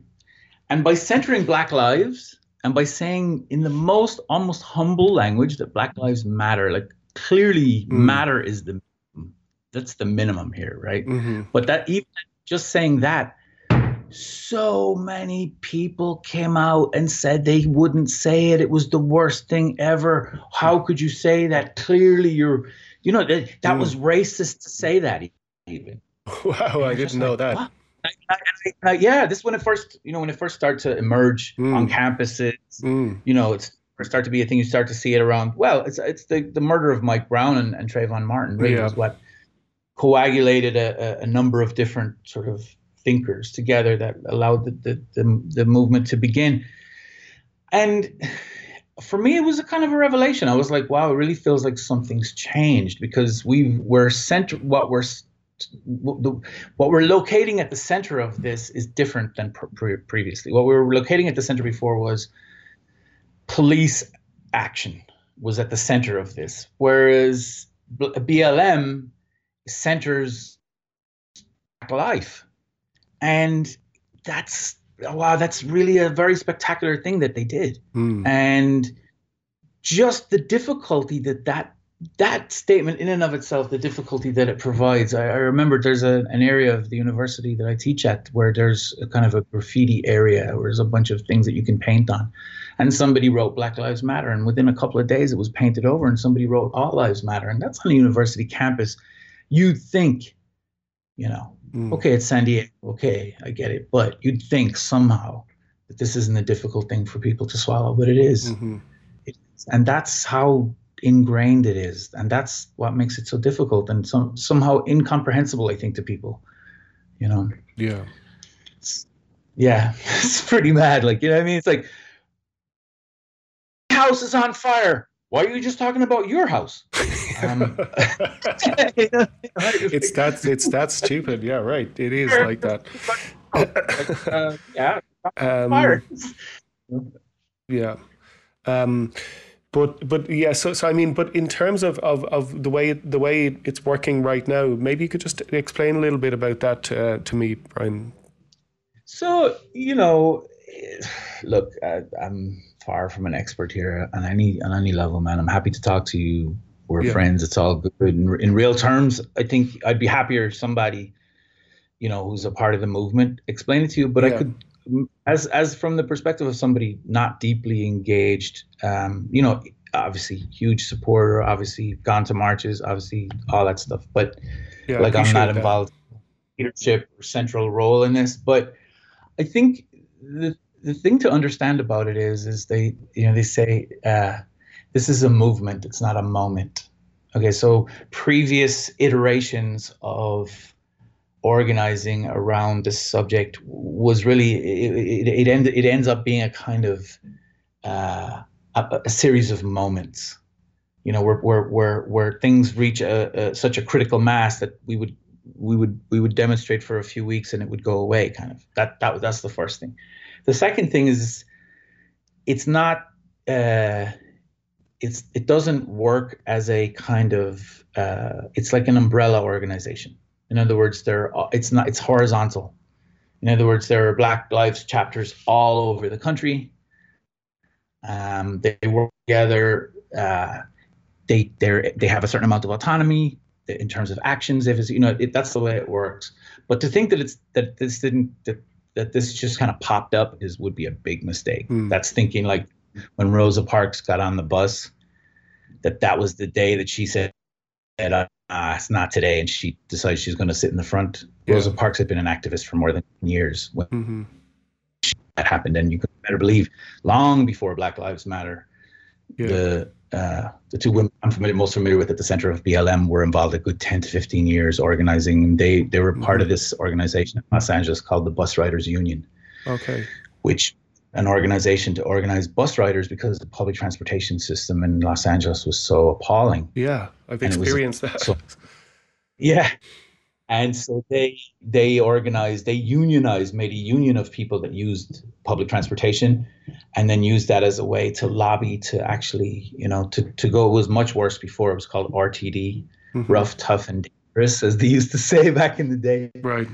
But they changed it to Metro, and then, it's doing a better job, certainly. I mean, of course, it could improve, but the Bus Riders Union made a huge difference. And a number of those women at the center of BLM were involved in. Right, okay. And so going. So this is, it's not something out of nowhere. It's not, this is something that's building for a long time. Yeah, I mean, the I suppose what we're looking at really is effectively the advent of mobile phone technology in terms of the heat that has brought on the argument, and I mean that has really been the case, right? We've now entered an age where wasn't it a 17-year-old girl who filmed the George Floyd's murder? Yes. Yeah, yes. But I mean. So that has been a game changer. In terms of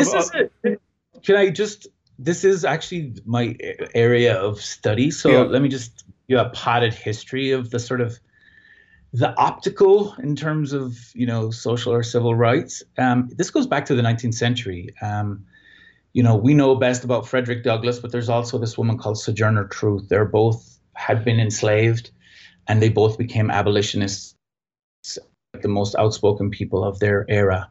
Obviously, Frederick Douglass came to Ireland during the famine, and spoke out against British rule in Ireland and amongst many other things, and tried to educate people about what was going on in America. But both Frederick Douglass and Sojourner Truth were the most photographed people of the end of the 19th century. Sojourner Truth, she basically supported herself by selling postcards of herself. Her famous phrase was, "I sell the shadow to support the substance."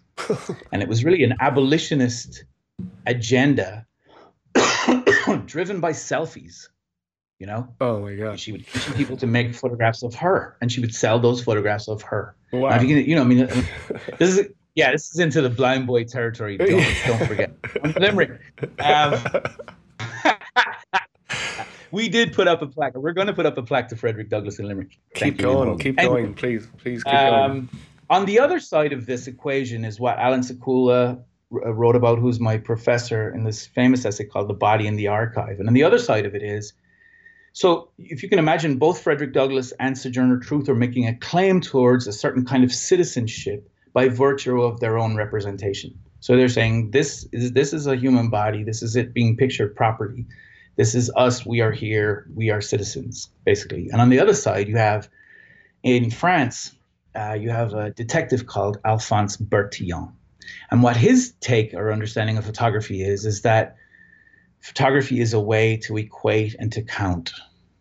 And really it's a way, another way of establishing citizenship, but it's citizenship for the purposes of social control. Oh, yeah. So it's like Donald Dineen robs a house in Bray last night, gets arrested, gets released this morning, robs a house in Dunleary tonight, and we arrest him again, but we don't know if it's the same guy. Click. So his idea is that we have to, you know what I mean? We have to actually measure and count. We're all unique. We all have unique features. Yeah. And it's the surveilled body as citizenship. And really, we're still living in this moment, where on the one side you have a 17-year-old girl with a cell phone asserting the citizenship of a man who's being murdered against a society that everything we do is surveilled. We're surveilled from the minute we get up in the morning to the minute we go to bed. You know what I mean? We're constantly turning over information about ourselves without even knowing it a lot of the times. And that's the body of the socially controlled, the surveilled body. And so we're in this, you know, deeply philosophical notion around what is citizenship that's been going on really since the middle of the 19th century. Yeah. And so, and this Black Lives Matter is absolutely critically making an argument for a kind of citizenship which isn't the surveilled body, which continues to have a kind of autonomy. Yeah, in a agency, real. Because like even with, let's go back again to the film 1992 and to what happened then.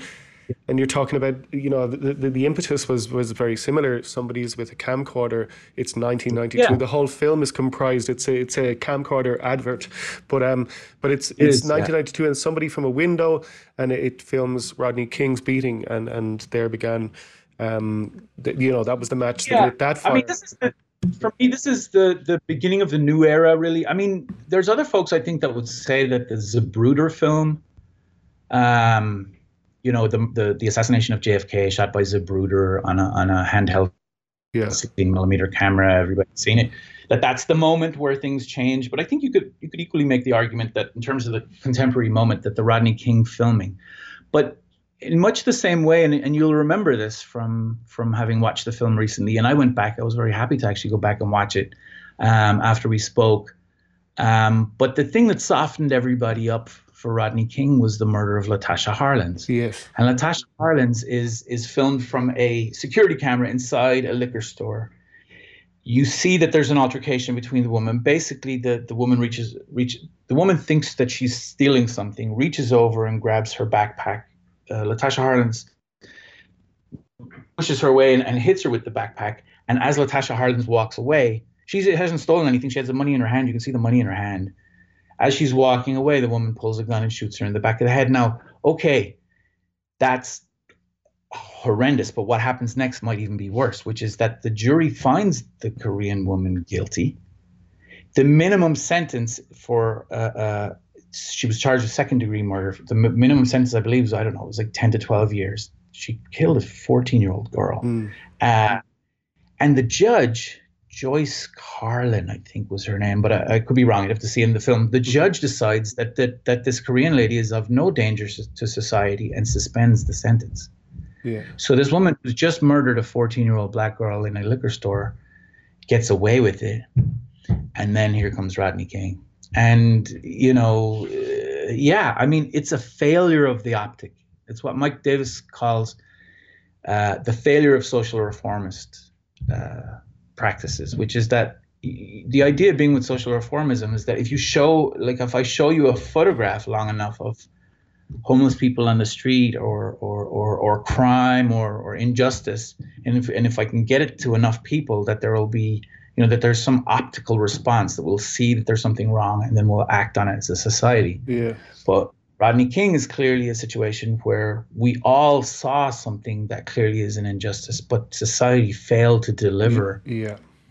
In other words, the police were declared not guilty after everybody saw Rodney King get, he had 32 fractures on his face. Yeah. Just his face. Yeah.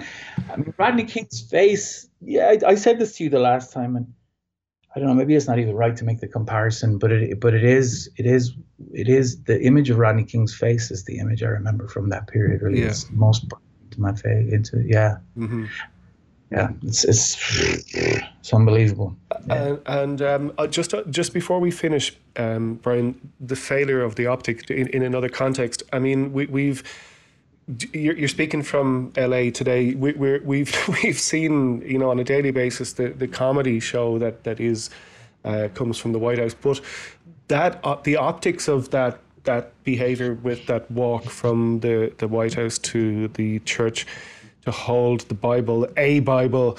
I mean, there's a Klansman walking past the army that he's called out to peaceful protesters to hold a Bible in front of a boarded up church. What's not to love about that metaphor? You go back to 1933 to find something like that, right? Yeah, this is it. This is it. I mean, it's shocking. It's absolutely shocking. Yeah. What I think the realization, that we're, after 4 years of this madness or 5 years of this madness, is that there is, that the net effect of the collapse of the public educational system in this country meets what was first AM radio, like hate radio, as they used to call it when I first came here. You would never use AM radio. You would never, you might have AM radio in your car. You would never go there because it was just either totally crazy religious stuff or totally hate stuff. Yeah. The Rush Limbaugh type of stuff. And then now it's become Fox News, become mainstream, and it's become there's a certain percentage of the population here that are committed to that way of thinking, and that's deeply problematic. And I was just thinking about it during the week. Cops finally got canceled. The show Cops. Oh yeah.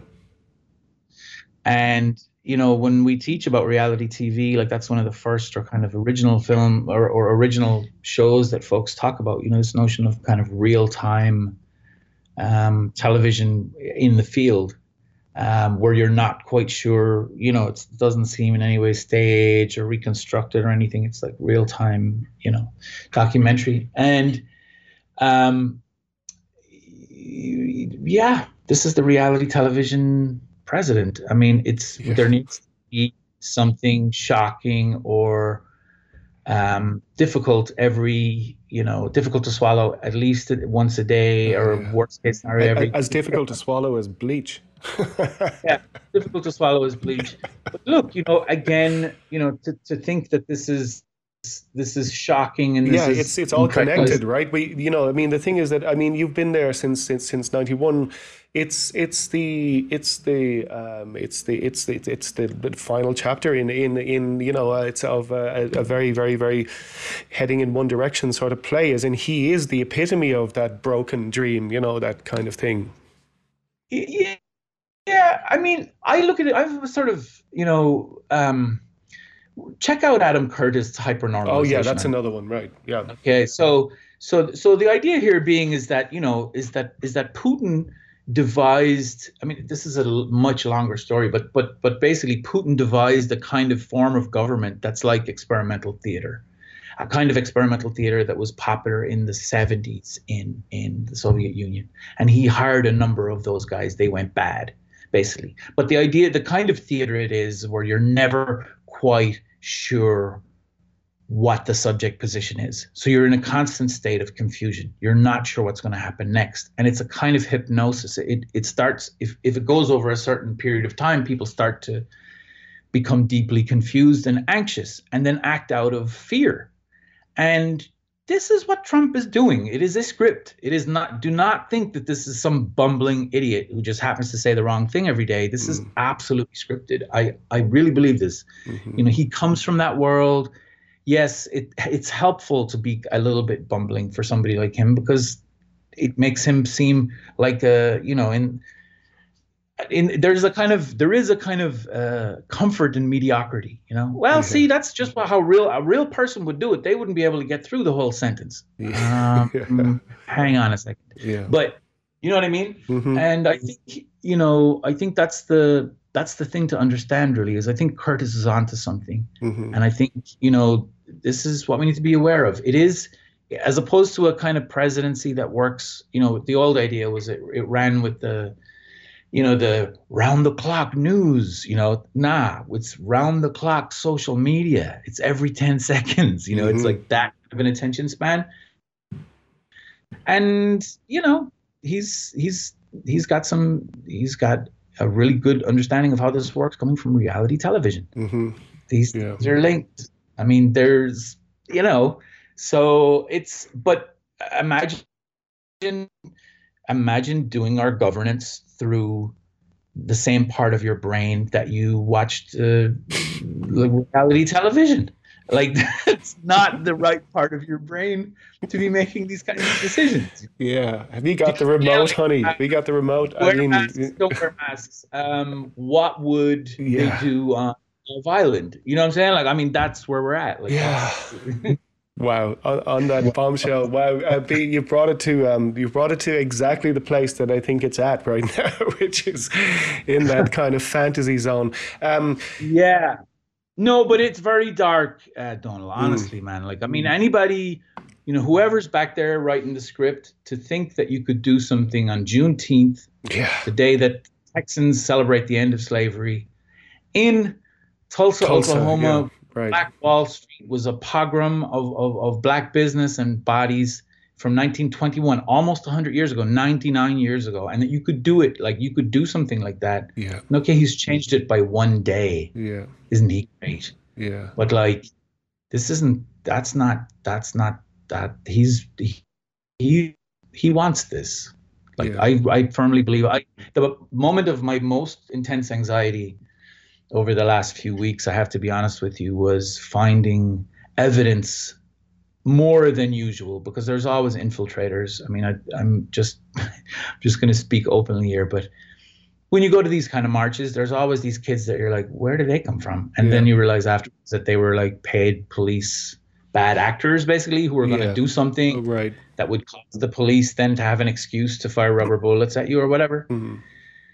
And take your otherwise completely 10,000 peaceful protesters and turn them into target practice for the police department. But I found more evidence of that, and I found more evidence of, I went the morning after and surveyed basically what happened in Los Angeles, basically in the area just north of Pan Pacific Park. So it was the first Saturday. And there was a bunch of things burnt, and there was a bunch of, it went on for a long time between the police and the protesters. But what I noticed anyway is that there was a lot of evidence of infiltration, a lot. And even down to the point of like the graffiti looked wrong. And I start to think, like, are they, like, is this dark ops? Are they actually going to, now start riots? Like what's happening in Britain today? Are they going to go and do that? as a way for him to. Yeah. And then when I saw that press conference with the Bible, and what was more frightening for me, honestly, than the Bible in the church, I mean, I've seen him pull this kind of stuff before, is the notion that he was calling in the military. That was a step I don't think anybody was really prepared for. Yeah. And then following Twitter that night and seeing that they were doing operations akin to the kind of thing that they would do in the Middle East, or that they did in the Caribbean or in South America, or pretty much everywhere that they've been, that they were doing that in the streets of DC, was, you know, I did go through a sort of 48-hour period of like, whoa, okay, so this is really about to go down right now. But, you know, after talking to some folks on the ground and relinking with people and just getting a better understanding of what's going on, I started to feel like, no, this is what you would expect. But yeah, and I have to say the thing that really made me feel like there's a tiny little shard of hope in this whole thing is that, you know, he built this stupid fence around the White House because he's scared, basically. He's scared to see people that don't like him. Yeah. Wow, how sad is that? You know, you couldn't even go down the pub. You couldn't bring this dude down the pub. You couldn't go nowhere with this. It's horrible. Yeah. It's the worst kind of life he has. It's horrible. Anyway, he builds this stupid fence, and within 3 days of the fence going up, the fence has completely been turned into an artwork for George Floyd and for Black Lives Matter. And now you don't need to see the White House. It's wonderful. I love that. Yeah. So, Brian, thank you so much. I just want to wrap up the conversation, but also wrap up this episode of Make Me an Island by thanking my guests Noel Sambu and Murli Boybe and Sunita Apai Karang. And Murli says hello, Brian, by the way. And oh man, guests, you don't need to cut me out, man. You're guests. I want to hear the show. Yeah, I want to hear myself. Well, and most of all to you, Brian. I mean, look, the thing is that previously we had been planning to talk about music, and I want to hold you that promise, because no better man. And so I'll be back to you very soon, but I'm very grateful for taking the time to have this conversation today. So from Silver Lake, Los Angeles, I want to thank you. And to our listeners, I would actually, sorry, B, I would like to say as well that if you want to find out more about the direct provision system, and if you want to sign the petition to end that system, then you can do so at the Movement of Asylum Seekers in Ireland.ie. That's MASI.ie. On that note, Brian Cross in Los Angeles, California, thank you so much and goodbye. Thank you, brother. All power to all the peoples, right? Indeed, man.